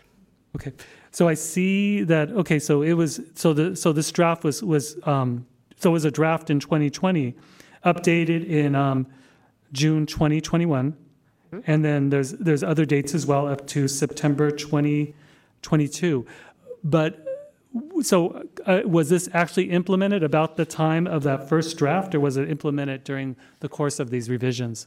I would have to go back and check with someone who knows better than I do. Yeah. I can say at no time do I ever recall us not taking interested parties, giving them information and taking all that in. Again, the CIP hold was confusing to the general public in that they thought they kind of had control over what happens with that animal. Yeah. And I guess what I'm trying to ask is, are members of is the community aware that this is an option, the Good Samaritan call and finder to adopt? They're made aware if they express interest, like the CIP hold. They are made aware of these two. Okay, so that's great. That's wonderful. It sounds like it's basically the same, except as you said, semantics. It is. It's semantics. It Okay, is great. the same exact thing. It's just changing the wording to try to make it clearer. Okay, so basically that's a recommendation that we're meeting, right? So again, I see that as something, again, I'd like to go on record as that recommendation. We're showing that it's being done. That's great. Again, that can be within the letter that we write up, okay? So, okay, I appreciate that. Thank you.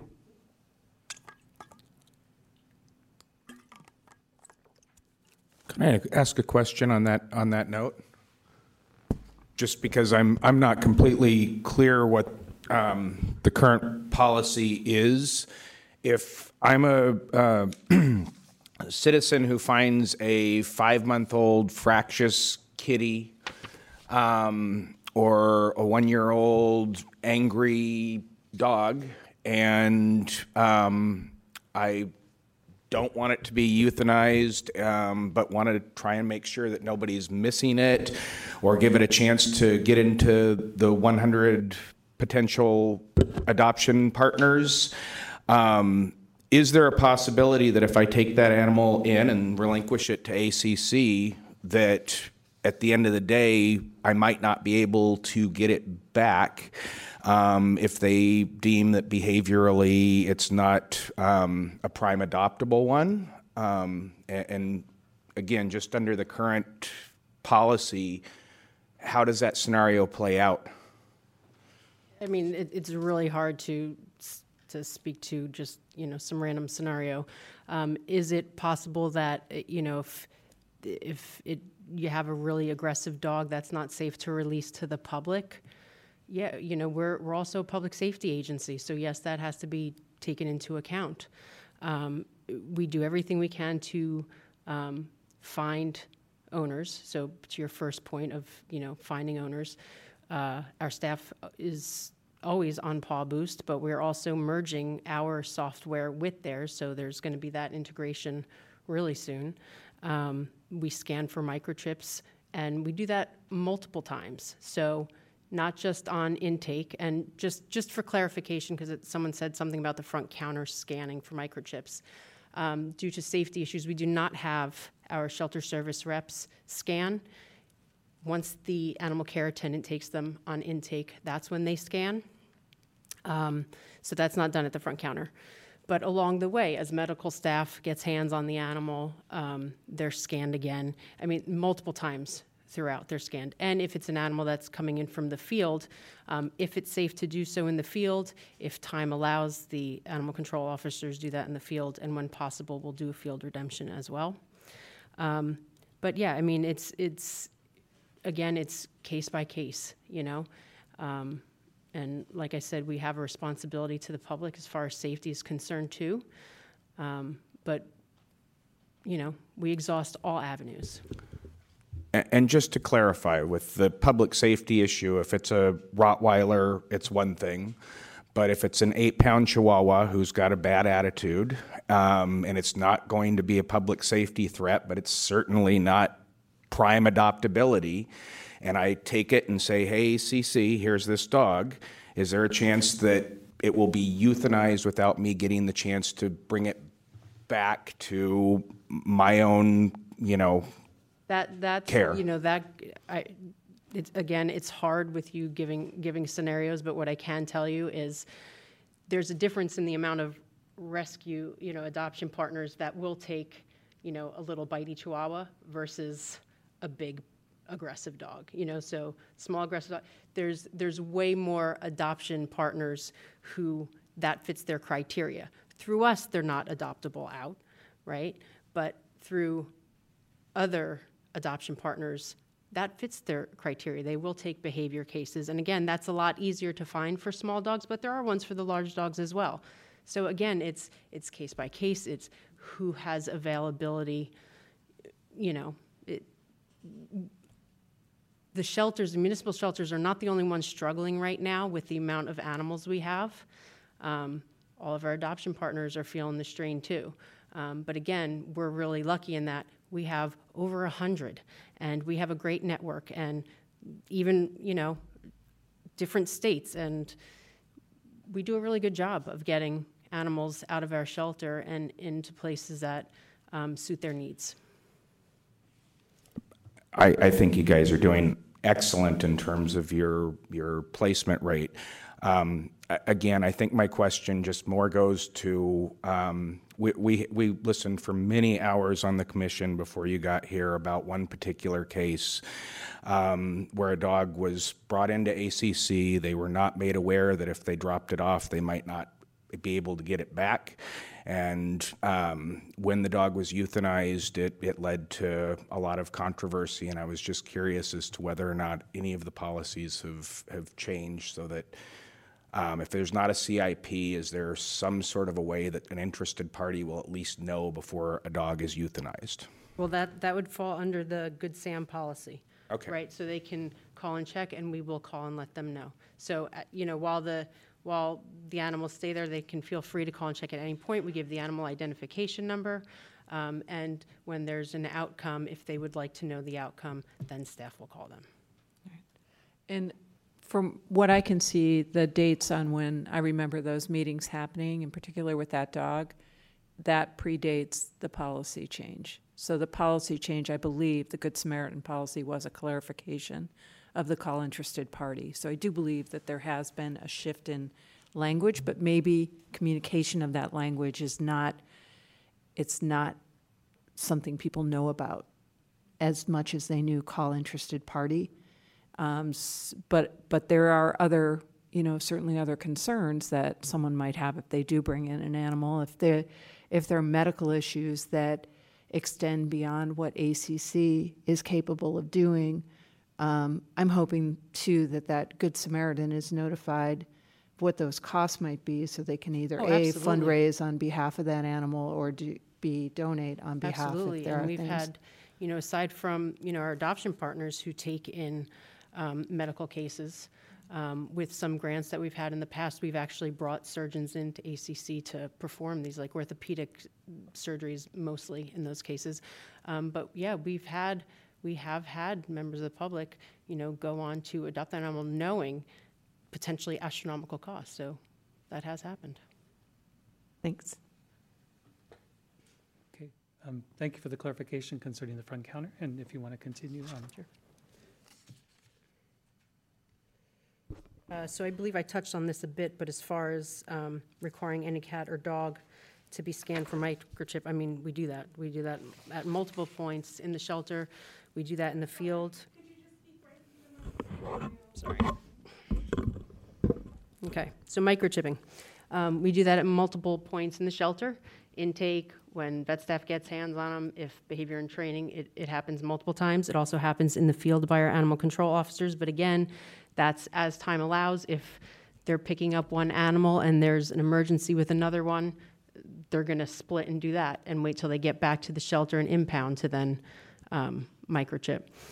And just to point out, some rabbits are microchipped sometimes, so we also scan rabbits. Thank you. Mm-hmm. And I attached that policy, I believe, as well.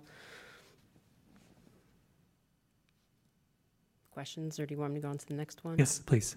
Next one? Yes, Okay. thank you. So implement ongoing meetings in SFACC. We'll meet with their adoption and rescue partners to exchange information, discuss ideas, and resolve any outstanding issues. And here's my response. Given the current climate in which we find the shelter is over capacity regularly, transfers to adoption partners are essential in moving animals out of the shelter and providing the best care and outcome possible. This network of partners, 95 of which were active in calendar year 2022, and I presented you with that list as well, has grown over the years to include a wide range of options for animals who fit different criteria for transfer and ranges, from local to all across the Northwest, Southwest, and even to Idaho and Minnesota. Coordinating transfers is a daily process that requires trust and communication on both ends of the journey. The staff tasked with pathway planning spend a great deal of time in open and direct communication with partners and value and respect these relationships. Any issues that may arise are addressed promptly. Additionally, many of our partners are connected and network with each other to help an animal through the shelter and into a stable environment more suited to their needs. It is rarely an isolated conversation, and what we are doing is working. Despite national shortages of placements and destination shelters, we have continued placing animals successfully and maintain a live release rate above 90%. That takes a village, which we are proud to be a part of. SFACC has established criteria for transfer partners to ensure a successful partnership and have an understanding that both parties will act professionally and in good faith. Unfortunately, and very rarely, SFACC has had to discontinue partnering with some organizations either due to welfare concerns or other irreconcilable differences. So I've attached our adoption partner application and agreement. I've attached the calendar year 2022 partner transfer list, and I've also attached the in-shelter pathway planning documents, which just gives you a little more insight about, what that looks like, getting them to our adoption partners, et cetera. Okay. I did want to mention that I know you provided all these documents, but I know myself, I only looked at them briefly. I didn't really have a lot of time to look at them, and I'm sure the same with the commissioners. But I will review them and let you know later if there are any questions. Sure. The reason for this particular recommendation was kind of following along the lines of like what I've heard other shelters are doing, where they basically have meetings with some of their rescue partners, basically to go over any misunderstandings, go over any issues, maybe any updates, any kind of changes. Now, I know that many of them have, partners that maybe this wouldn't be something that they'd be interested in, or maybe something that basically because of they're physically in another state, it may not be something that they are, that they could do, that they could attend. But from what I understand, there has been some really good outcomes from some of these conversations. And that's why I'm wondering why I'm recommending that something like this does happen, some type of a gathering, if you will. And whether it's monthly or, or bi-monthly or I would hate to think weekly, but even if it was that, that there is that option for people to attend, to get information. And if there is any particular issue that has come up, that would be a good way to address it and to discuss it. I'm thinking, for example, I mean, I've heard of like some organizations, some rescue partners who basically as a result of maybe talking at this commission or providing information, they feel that they're not being called upon as much by SFACC. And, I don't know if that's true or not. I don't doubt what I've been told, but I don't know the reasons why. Maybe there's some other type of reason for it. But these particular types of gatherings would allow those kind of conversations to take place. And it would allow, hopefully, stop any kind of anger or frustrations from growing, which can, just be unproductive. So that's the reason for this particular type of request, or why we're making this recommendation. Meanwhile, if there are any kind of concerns or questions or anything that like we hear about in the commission, I'm assuming that we can go to you or to someone else in ACC and say, hey, we're hearing about this type of, this kind of situation. Can we get some more information, or can you look into it? Yeah, I mean, Okay, great. feel free to come to me and ask me, and when I can help, I absolutely will. But let me just point out, like I said, we had 95 active adoption partners last year. Our total list is, I think it's up to about 155 right now. Now, realize some of those weren't active because you have some that's like Weimaraner Rescue, and we don't get many of those in. So there's a lot that may not have been active in that calendar year, but they are still approved. They're on our list. If we need them, we can reach out to them. If we have an animal that meets their criteria, et cetera. And again, we have that many that are successful in working with us, and we have an open dialogue. Do I think issues should wait to be resolved till a monthly meeting? Absolutely not. It's got to be then and there. We have an animal that needs help now. So, again, we have more than the average shelter does as far as adoption partners. And, sure, it doesn't work out with maybe some other adoption partners for whatever reasons. And again, that's not my area. I come from field services. I've only been, in the deputy director position for a couple months, so I am learning all this, but I'm not privy to all of that yet. But again, I do want to point out there may be a few with complaints, but we have over 100 that we work with successfully. Just want to throw that out there. Okay, understood. But, again, just one last thing. I think that these would be very beneficial, and that's the reason why I'm making the recommendation that we do have these meetings. And these meetings, of course, as I said, they could be monthly, they could be, just whenever the need arises. And I'm definitely not saying that any issues should wait for that next meeting if it's held on a monthly basis. They should be addressed beforehand. But I think being in this type of environment and having those meetings happen, it'll maybe make people a little bit more familiar with the people to know. And it'll maybe make them a little bit more comfortable to bring up these issues. Both issues that maybe ACC is having with organizations or with partners, or as well as the partners are having with others too. So thank you.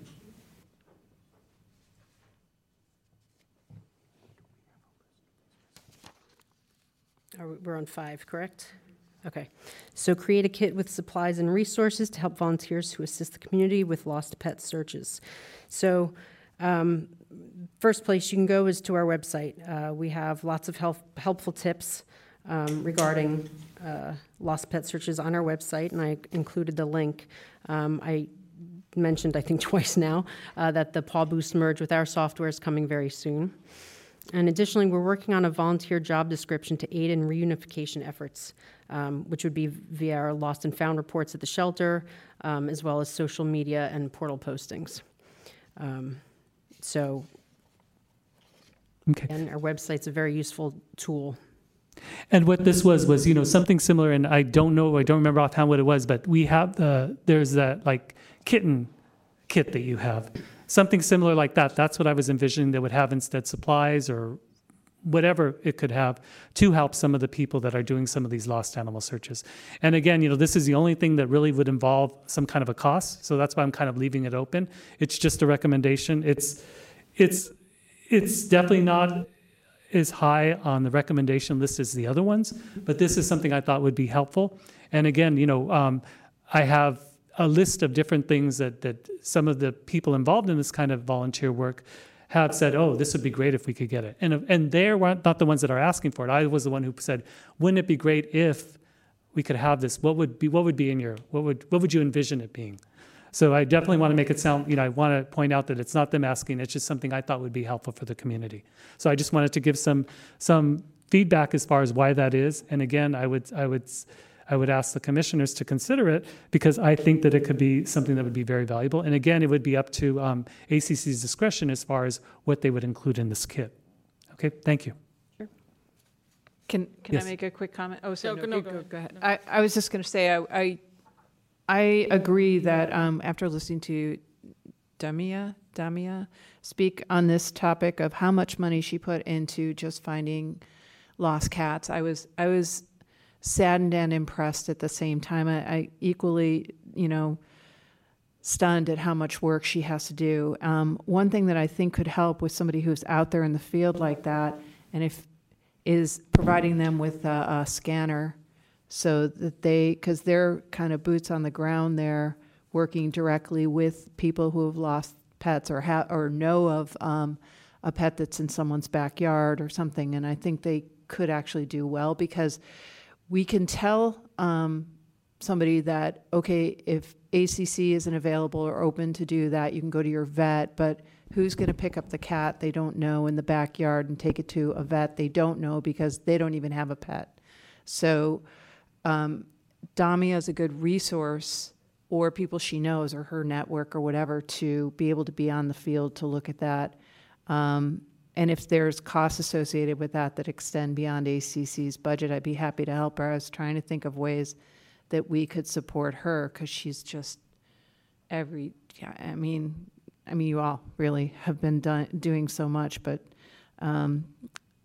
anyway, so that's an example of being able to help somebody, and also being able to extend the idea that ACC is the only one who can identify the lost pet, doesn't have the wand, that there are other people out there with a wand, and not that it's perfect, but trained to use it to be able to tell.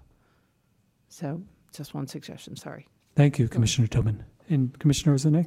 I'm actually looking at your response, Director Corso, about the volunteer job description to aid in reunification efforts. And I'm wondering if there's a way to sort of get a bigger working group, like a working group of people who are interested in helping, who do have the time to volunteer, and who can start networking and creating what Commissioner Tobin was saying, kind of like a larger framework, so that if someone like Damia is unavailable, or this one volunteer is unavailable, that the animals don't fall through the cracks. So kind of like building the community and kind of opening it up to other volunteers to come forward to participate in that kind of effort.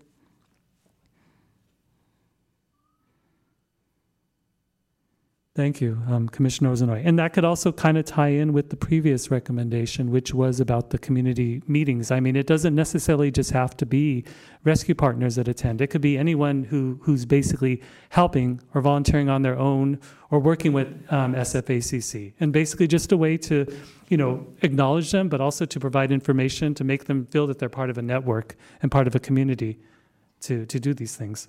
Yeah, I think that feeling like you have the support of ACC behind you, I think would empower a lot more people to step up and do more volunteering. And I think it would help rebuild whatever, trust between the community and ACC that has been perhaps affected over the last couple of months. Yes, wonderfully put. Thank you, Commissioner. There's only one last comment I would make too. First off, I just want to thank you very much for continuing to work with Paw Boost and other social media outlets as well on this issue, because I think that's a big step, and that sort of came out of the discussions that people had here. So great work to connect that to Chameleon. That's wonderful. Yeah, my understanding is that is like something that's newly available, being able to connect those two. But like I said, not just as an agency, but just as animal nerds, right. We are always, looking at this in our own spare time. You know what I mean? Like I've come in before and seen a volunteer with a dog, and I'm like, oh my God, I saw that on my Facebook feed today. That was a paw boost, and we go back and look. So, I mean, that's all staff. I mean, so. Thank you. Do you want to go Yes, into the? you can to continue these? on, yeah. Why don't we just cover those real briefly? Sure. A summary of the adoption and rescue partners from ACC has worked with during the reporting period. I provided that. And reports on outcomes from meetings held with adoption and rescue partners. Again, our behavior and training team are, and our adoption coordinator, they are constantly in contact with these adoption partners. And so outcomes from meetings, that might be hard to provide. This is daily communication many times a day. And again, as I said, over 100 partners. But I did provide you the list of those that were active in calendar year 2022 and the number of species that each of them took. Next one.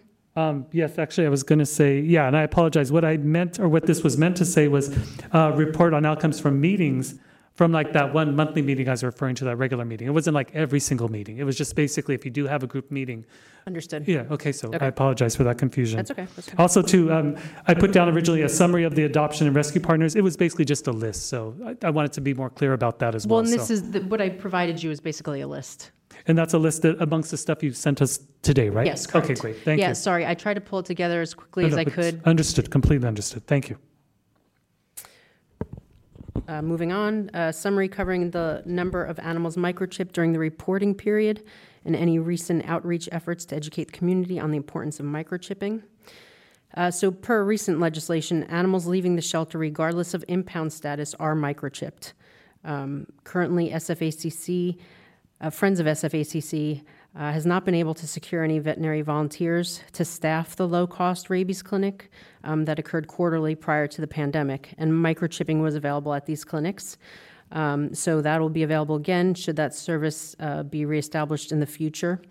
The benefits of microchipping are included on our website. We do educate the community. I may say this somewhere else in here, but the ACOs all the time.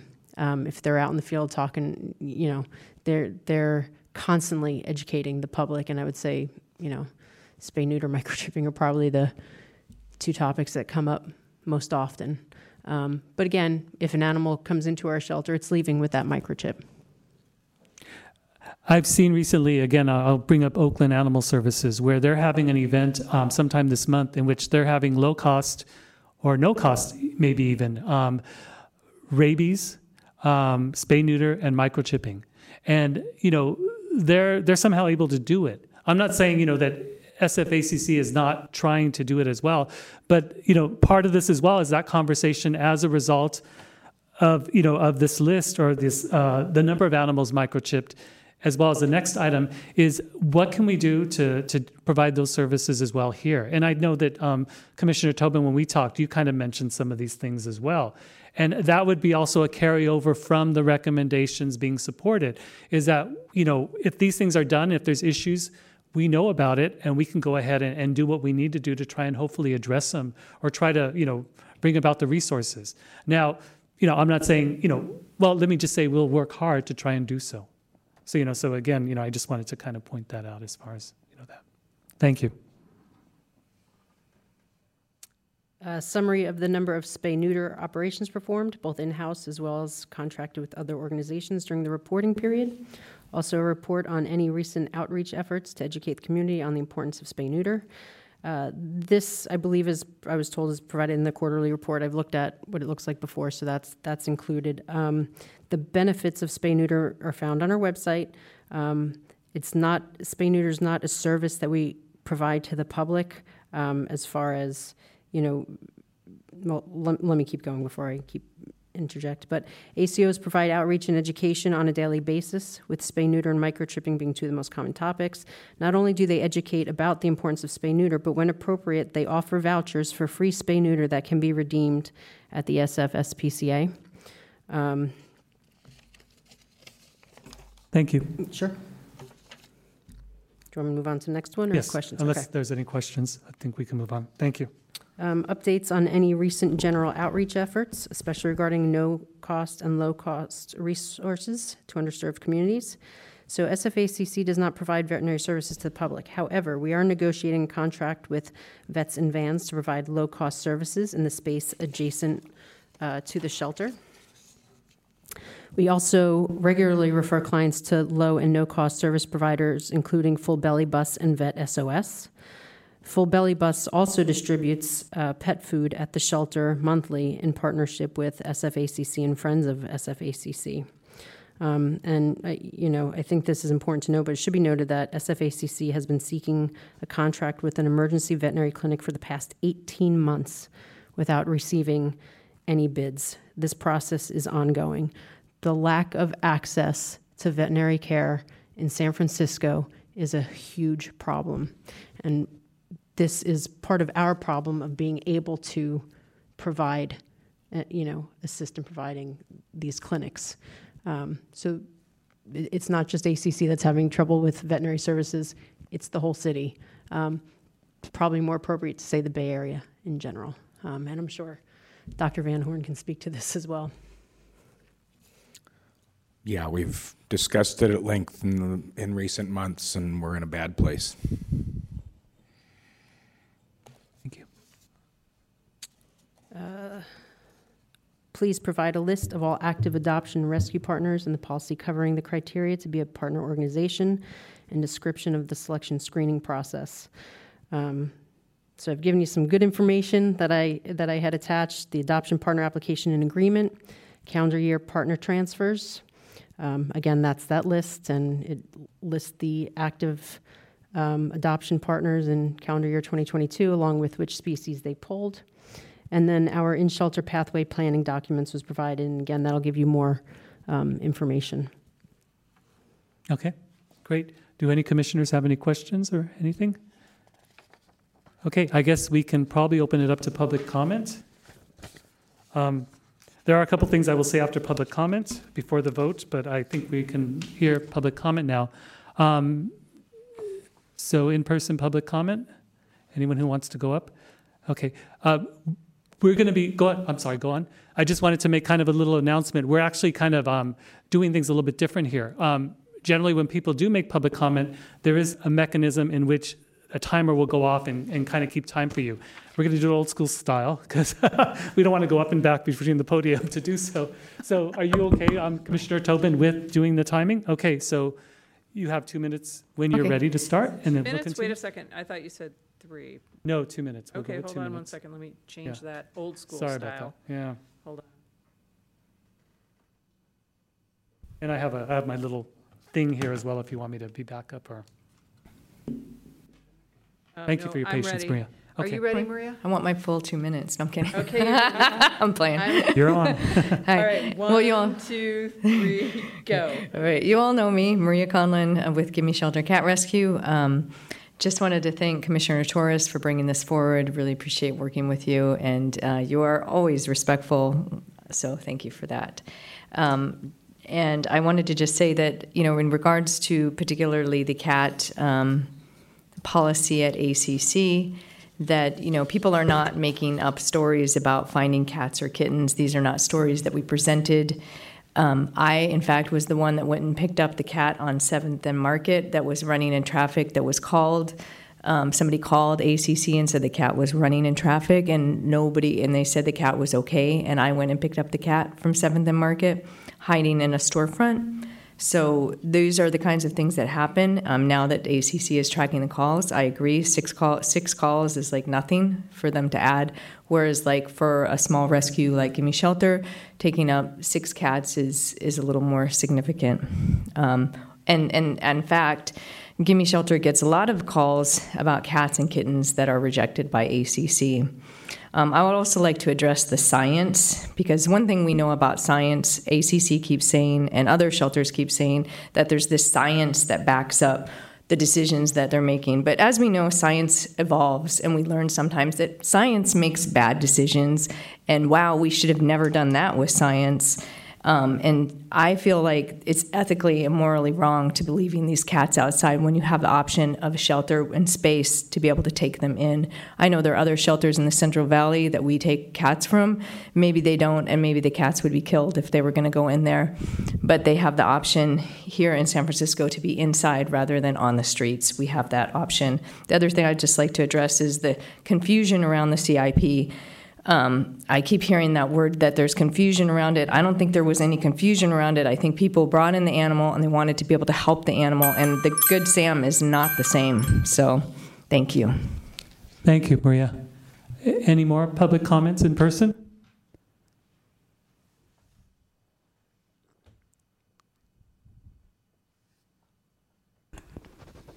Hi, Nadine May. I want to thank the Commission for listening to everything that we've been saying, we members of the community have been saying about the issues, any issues with ACC. We are concerned with animals. We're not enemies. People in the rescue community do fostering, they do socializing, they do rescue, they do trapping. They do all of this out of, nothing comes from anybody else. It's all out of our own pockets. And we very rarely get thanked for it. I have never been thanked by anybody at ACC for all the animals that I've brought in off the street. That's just an example. I wanted to continue with what Maria said regarding the CIP. Adoption partner is not the same as an individual. Commissioner Corso, who brings in an animal. I've brought in many animals, put the CIP on them, and I've saved at least 3 cats who were scheduled to be euthanized. Nobody would have taken, no adoption partner would have taken the cats, even though, you know, they were relatively easy things to resolve. One was a cat that reacted to other cats, and one was a cat that had a flea allergy. They were scheduled to be euthanized. They're now in good homes because I was able to go and say, okay, you called me, I brought in the cat, you called me, I'm here to pick up the cat. No questions asked. Regarding microchipping, I beg to differ with what you said.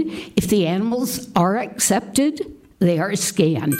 If people bring cats or animals to the shelter and they are not accepted, they are not scanned. Thank you. Thank you. Any other public comments? Yes. I'm Alva Granite, and thank you for your ear. For over 10 years, I've tamed and socialized hundreds of cats for SFSBCA and ACC. I continue to do so for Give Me Shelter Cat Rescue. Because ACC has not properly educated the public, there are already troubling issues arising, though it's not kitten season. Last month, I was aware of 9 kittens that members of the public let become over the age of 4 months before seeking assistance to trap and socialize them, all of which were at an age where they could have produced more kittens, at least those who were spayed or they were spayed or neutered. I'm socializing 2 10-month-old cats that if ACC had let volunteers socialize for 2 or 3 weeks in their near-empty cat facility would not have been adopted, and they would now be adopted in homes 5 or 6 months ago. Cat facilities are being used to house rabbits and guinea pigs, while cats and kittens are left out in the cold and the rain. ACC is causing taxpayers to expend time and money housing, feeding, and socializing cats in their own homes, while a brand new animal care building is often more than half empty. Many members of the public do not have the skills or ability to shelter animals that belong in 1419 Bryant Street. We cannot save every cat and kitten, but ACC has continued increasingly to act like a privately run boarding facility and privately run veterinary practice that picks and chooses animals to care for. Through misleading data, inaccurate behavior assessments, discontinuing effective programs, domestic cats, tame or not tame, are increasingly being left to procreate and then try to survive outdoors. So I hope we can have some policy changes that go back to effective programs we've had in the past. Thank you. Thank you, Alva. Any other in-person public comment?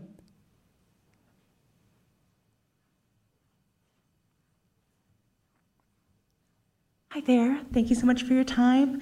Thank you so much for coming. We really appreciate your opinion and your experiences.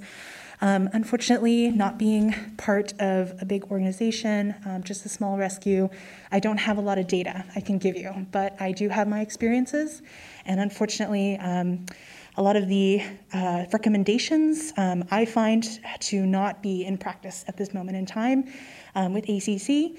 I can also say from experience that I've had wonderful experience with ACOs. So that has always been wonderful. I've had sick kittens taken from my home and getting emergency care. Unfortunately, though, my experience with the front desk have been very different. So that is my experience. That is what I can report. I can also say, being a part of a small rescue, I have gotten 7 emails just this month about cats that needed help. That people were not willing to bring them to ACC because they were worried about euthanasia, they were worried about being rejected, they had heard that ACC does not take cats anymore. So just in this meeting now, I got 2 more texts about cats that need help. So there are cats out there that definitely need help. ACC, I think, is able and definitely can be a player in helping these cats. And I think that's what we all want, and we just want to see it happen. So thank you all so much. Thank you. Any other in-person public comments?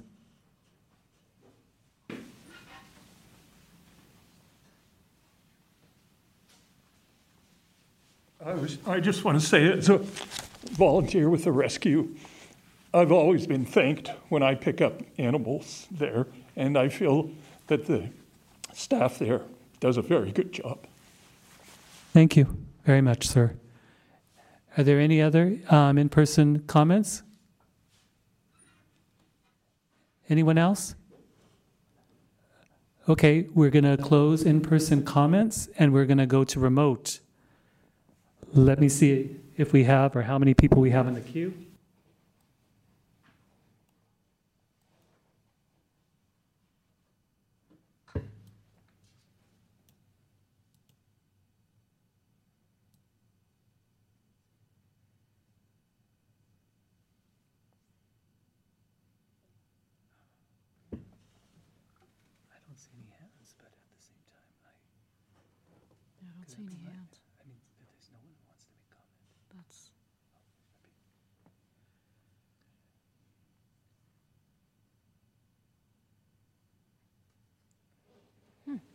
I am not showing anyone who wants to make public remote public comment. Let me make the announcement one more time. If there is anyone who is on the phone and would like to make a comment at this time, please hit *3 to be added to the speakers queue.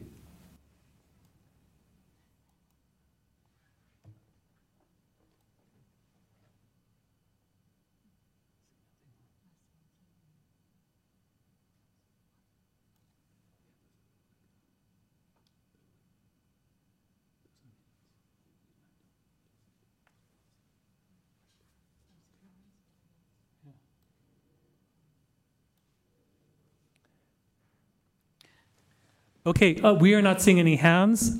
We see a number of people, who are attending, but we're not seeing any hands. And, I'm hoping that this maybe isn't, as I mentioned before, that, this isn't some kind of a technical difficulty. As I mentioned, we're using new equipment and a brand new meeting format.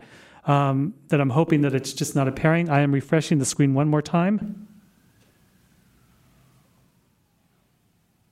Okay, and again, I am not seeing any hands, so I think we can. I make one suggestion. If there are people out there who did intend to make a comment, just send it in writing, and we can include it in the documentation that goes with this meeting. Yes, very good suggestion. Thank you.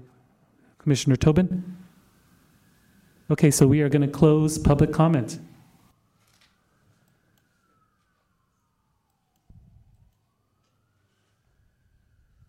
Okay, before we go and we take the vote, I just wanted to mention a couple more things, please. I just want to, based on the public comments that we've heard right now, I think I definitely agree that these recommendations are needed based on circumstances. I think that, again, that there are no nonsense steps. I can't imagine anyone disagreeing with them. We already see where steps are hopefully being taken, where we're being told steps towards them are being taken. Having this as a recommendation is something that we can refer back to. It's basically the completed the end of all of our presentations and discussions concerning this matter. And as I mentioned before, the commission will work to do what we can concerning resources and trying to do what we can to help with the implementation of these policies or of these recommendations. One of the things I did want to mention that Dr. O'Neill had mentioned when she left was about the amount of time that our monthly updates took. Well, I will work with Deputy Director Corso as far as how we want to address that in the future. It may be just quarterly, but just to let everybody know, the way that these segments, if you will, or these meetings, these items were originally envisioned was that we were going to have quarterly reports, and this was a time period that worked for both SFACC as well as the commission, and we worked on what the data would have. But between those quarterly reports were supposed to be updates, announcements, any kind of news from SFACC. Every commission representative from the department has the ability, have the flexibility to kind of tailor these segments or these agenda items to what they think is best. And during the time I've been here for 3.5 years, we've had a change of 4 times with the representatives. So of course, maybe things have gotten lost during that time.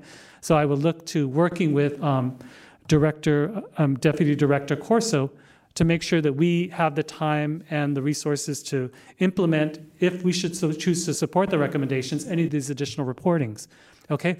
I would say though that definitely I miss when we did have those announcements during the meetings, because I get the newsletter from the Friends of ACC and I see some wonderful things there that I wish were talked about at the meeting. So, I know that Dr. O'Neill took it to a different area. She provided quarterly numbers as well as the monthly updates concerning those numbers. So we kind of got like mini reports, but and we can do that as well. But what I would much rather have is just some good news, some information. Basically some interaction with the community as far as the different things that are happening. I think that would be a lot of fun, and I think that it would be very enjoyable. So, as I mentioned before, yes? Commissioner Torres, there are at least 3 people that texted me that said they had their hand raised, and they're not. Nobody is calling on them. They could submit in writing. Let me just double check them real fast. Do you know their name, for example?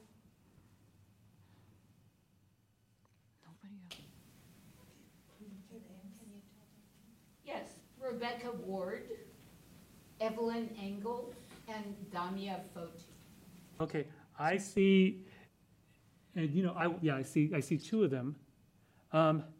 We'll open it up for public comment. I'll go ahead and just finish this up. And again, this is probably one of the technical difficulties because we're looking at the screen and we do not see any raised hands indicating anyone wanting to make a public comment. So I apologize to anyone, but as Commissioner Tobin said, yes, please, if we don't get to your comments, please submit them, okay? And we will include that with our records. And again, I really apologize for this, okay?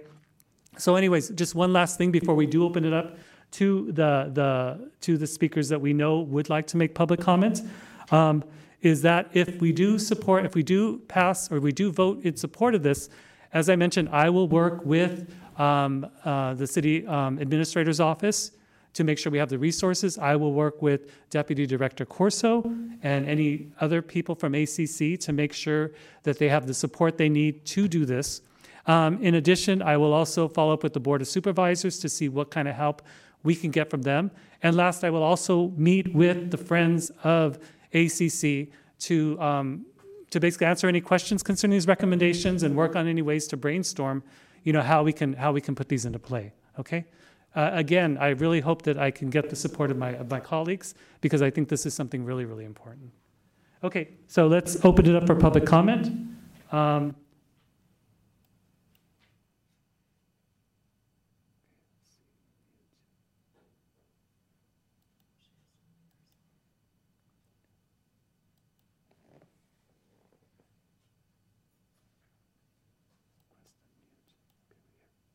Okay, I get it now, sorry.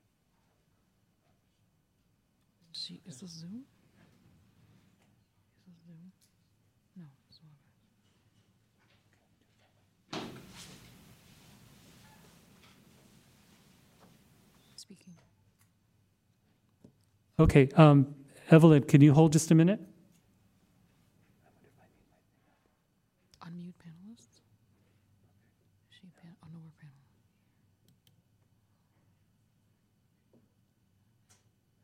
See, she should be able to talk, but, so she's there. Is it being piped in through, like, is it going into the? Yeah, you know, I think that for whatever reason, we're not able to hear the. I hate to do this, but let me try and. Am I supposed to unmute them there? Oh, we hear you Okay, now. we can hear you now. I'm sorry about that. We're just trying to, again, learn the technology. Thankfully, there's no feedback, so why don't you start right now? I apologize. I will put the mic to you. Thank you. My name is Evelyn Engel, and I live in the Bayview here for the past 11 years. I have a small colony of feral cats, and I don't really volunteer with the ACC as some of the others do, but they've helped me. And I just want to say I support wholeheartedly Commissioner Chairman Torres's recommendations. I have taken 2 cats into the ACC, and they were apparently healthy, but they both had small issues that were deemed not adoptable. And thanks to the CIP policy, one of the cat volunteers was called, and eventually both of these cats, Marley and the darling cat, Sammy Sweet Cheeks, they were both eventually adopted. I think these are reasonable policies, and I really do urge you to adopt them to provide care for the animals of San Francisco. So thank you very much, and thanks also to the Animal Care and Control for what they've done, and to the cat volunteers who have helped me so much. Thank you.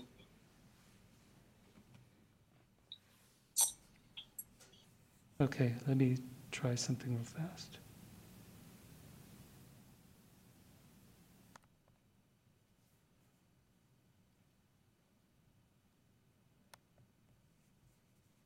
Okay. We're just going to go from there. Damia. Yeah. But it's. Let me see.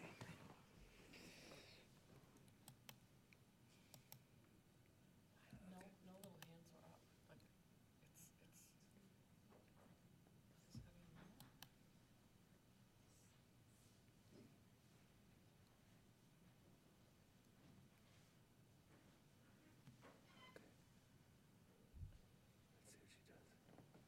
I muted Evelyn. Yeah. Damia. See, I don't know what to do. Make panelist? Let's see. Make her a panelist. Unmute. So she's unmute, but she's not showing up. Make her a panelist. Right? And then I'll make her. Could they just call and make their 2-minute, each at the mic? No, I'm not sure we can do that. I think there'd be feedback from the phones. So, because we tried that as well. So yeah, so unfortunately, I'm very sorry, but we're not able to do this. I'm not too sure how we can do it. So. Can you make her a panelist? No, I won't be able to because she came in as an attendee. But.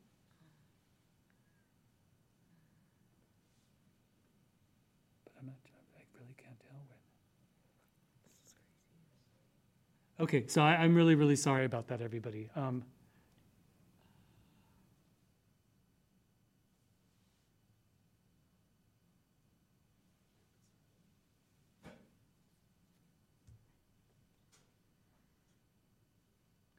Okay, I don't.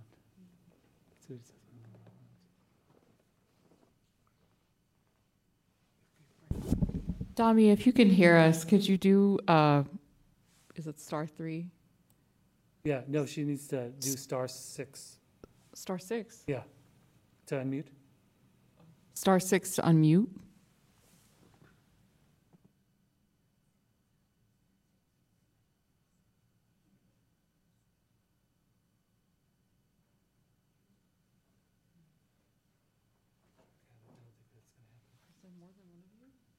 Yeah, I'm logged in as a co-host, so I can hold that as well. But I checked over there, and it's not allowing hands or anything as well. And again, everyone, I apologize. This is a brand new meeting format because our previous one was going away, and this is the only one that's recognized with the technology here. And for some reason, even though we tested it and saw hands before, they're not showing up right now. So I'm not too sure why that is. And we can't know. And then now, even if we do try to get people, we're not able to unmute them. So again, what I would suggest is I apologize to everyone. We'll try and figure this out in time for the next meeting, but for this meeting, just please email your comments to me. That'll be included with our records. And again, it's michelangelo.torres@sfdph.org. My email is on the website. Okay? Again, everyone, I'm sorry about this. Okay, I guess what we do is we go for the vote now. Any kind of questions or anything before we go for a vote?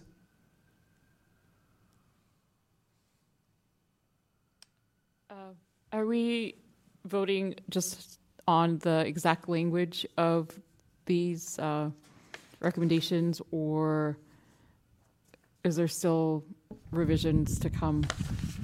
No, these are the recommendations we're voting on. There are some slight revisions which are on that additional page, which again, they're very slight. Instead of summary, for example, we put list. Instead of a summary covering, we put the number of animals microchipped and the number of. So basically, we took out the word summary, and we're a little bit more descriptive as far as what we're looking at. Were we looking at just the numbers, or are we looking at a list? So that's the only change. Otherwise, basically, it is the same. Okay? Any other questions? I mean, we did have some things that were addressed. So did you want to remove those in your recommendations? No, what I want to do is I'd like to keep everything as is.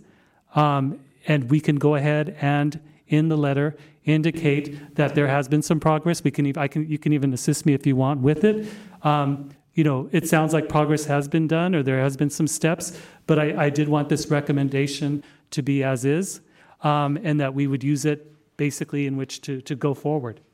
Okay? So sort of on the record, and then, for example, for some of the items like the microchipping SOP, we could then put a line item underneath like this was provided or something like that. We could do that, or otherwise just say that a number of things were, and I guess we can talk about that as well. What I envisioned was just a blanket statement saying that a lot of these are being addressed right now or have already been covered. This is what is a recommendation. Some of them have been met. It's still a recommendation, but some of them have been met, and we're very thankful for that. But we do want this document to be maintained as is. That's what I would suggest. Okay. Okay. Got it. Okay. Great. And again, I hope that I was able to answer any kind of questions, and with the public comments that we were able to hear, that would also, help you, as well as the written comments we received too. Okay? So, I guess we are going for the vote now. Okay? So, when I call your name, please state yes if you're in favor of approving the Department of Animal Care and Control recommendations, or no if you are not in favor. Commissioner Ozenoy? Yes. Commissioner Tobin? Yes. Commissioner Van Horn? Yes. Commissioner Torres is yes as well. The recommendations have passed. Thank you so much, everybody. Thank you. Okay, so thank you again, everybody. Some people have been helping me. I will be in contact with you for more help. Okay, but thank you again to the wonderful commission for supporting us on this. Okay, so moving on. Items to be put on the agenda for future commission meetings. Due to scheduling conflicts, we will not be holding a meeting in April. Okay, therefore, our next meeting will be held on Thursday, May 11th. This meeting will be held in room 408 at City Hall. Please reach out to me by the Friday before our next meeting with any proposed agenda items and any supporting documents. For our next meeting, that will be by Friday, Friday, May 5th. The agenda and any supporting documents provided to the Commission by that time will be uploaded to our website at sf.gov/Animal Commission by the Monday evening before the meeting. So for our next meeting, that will be Monday, May 8th. Next month's agenda will include hopefully a discussion concerning glue traps and a possible ban of their sale and use in San Francisco. If we want, we can also invite Dr. Chan, to present. I'd also like the possibility of a discussion on animal control officers and what the Commission can do to address any staffing issues, and also the quarterly report for the January through March 2023 time period from SF Animal Care and Control. Please remember to check out our website at sf.gov/Animal Commission for any updates and additional information. Do any commissioners have any questions or anything else to add before we adjourn? One last comment on my part. As the new San Francisco Veterinary Medical Association president, I will be putting pressure on all of our members to volunteer for the rabies vaccine clinics at ACC that they haven't been able to provide. But I think it would be great for the community to put pressure on their own personal veterinarians. When you go into your regular vet, say, hey, have you done any work with ACC, and would you consider it? The more people we ask, the better chances that we'll be able to continue to see that service provided in the city.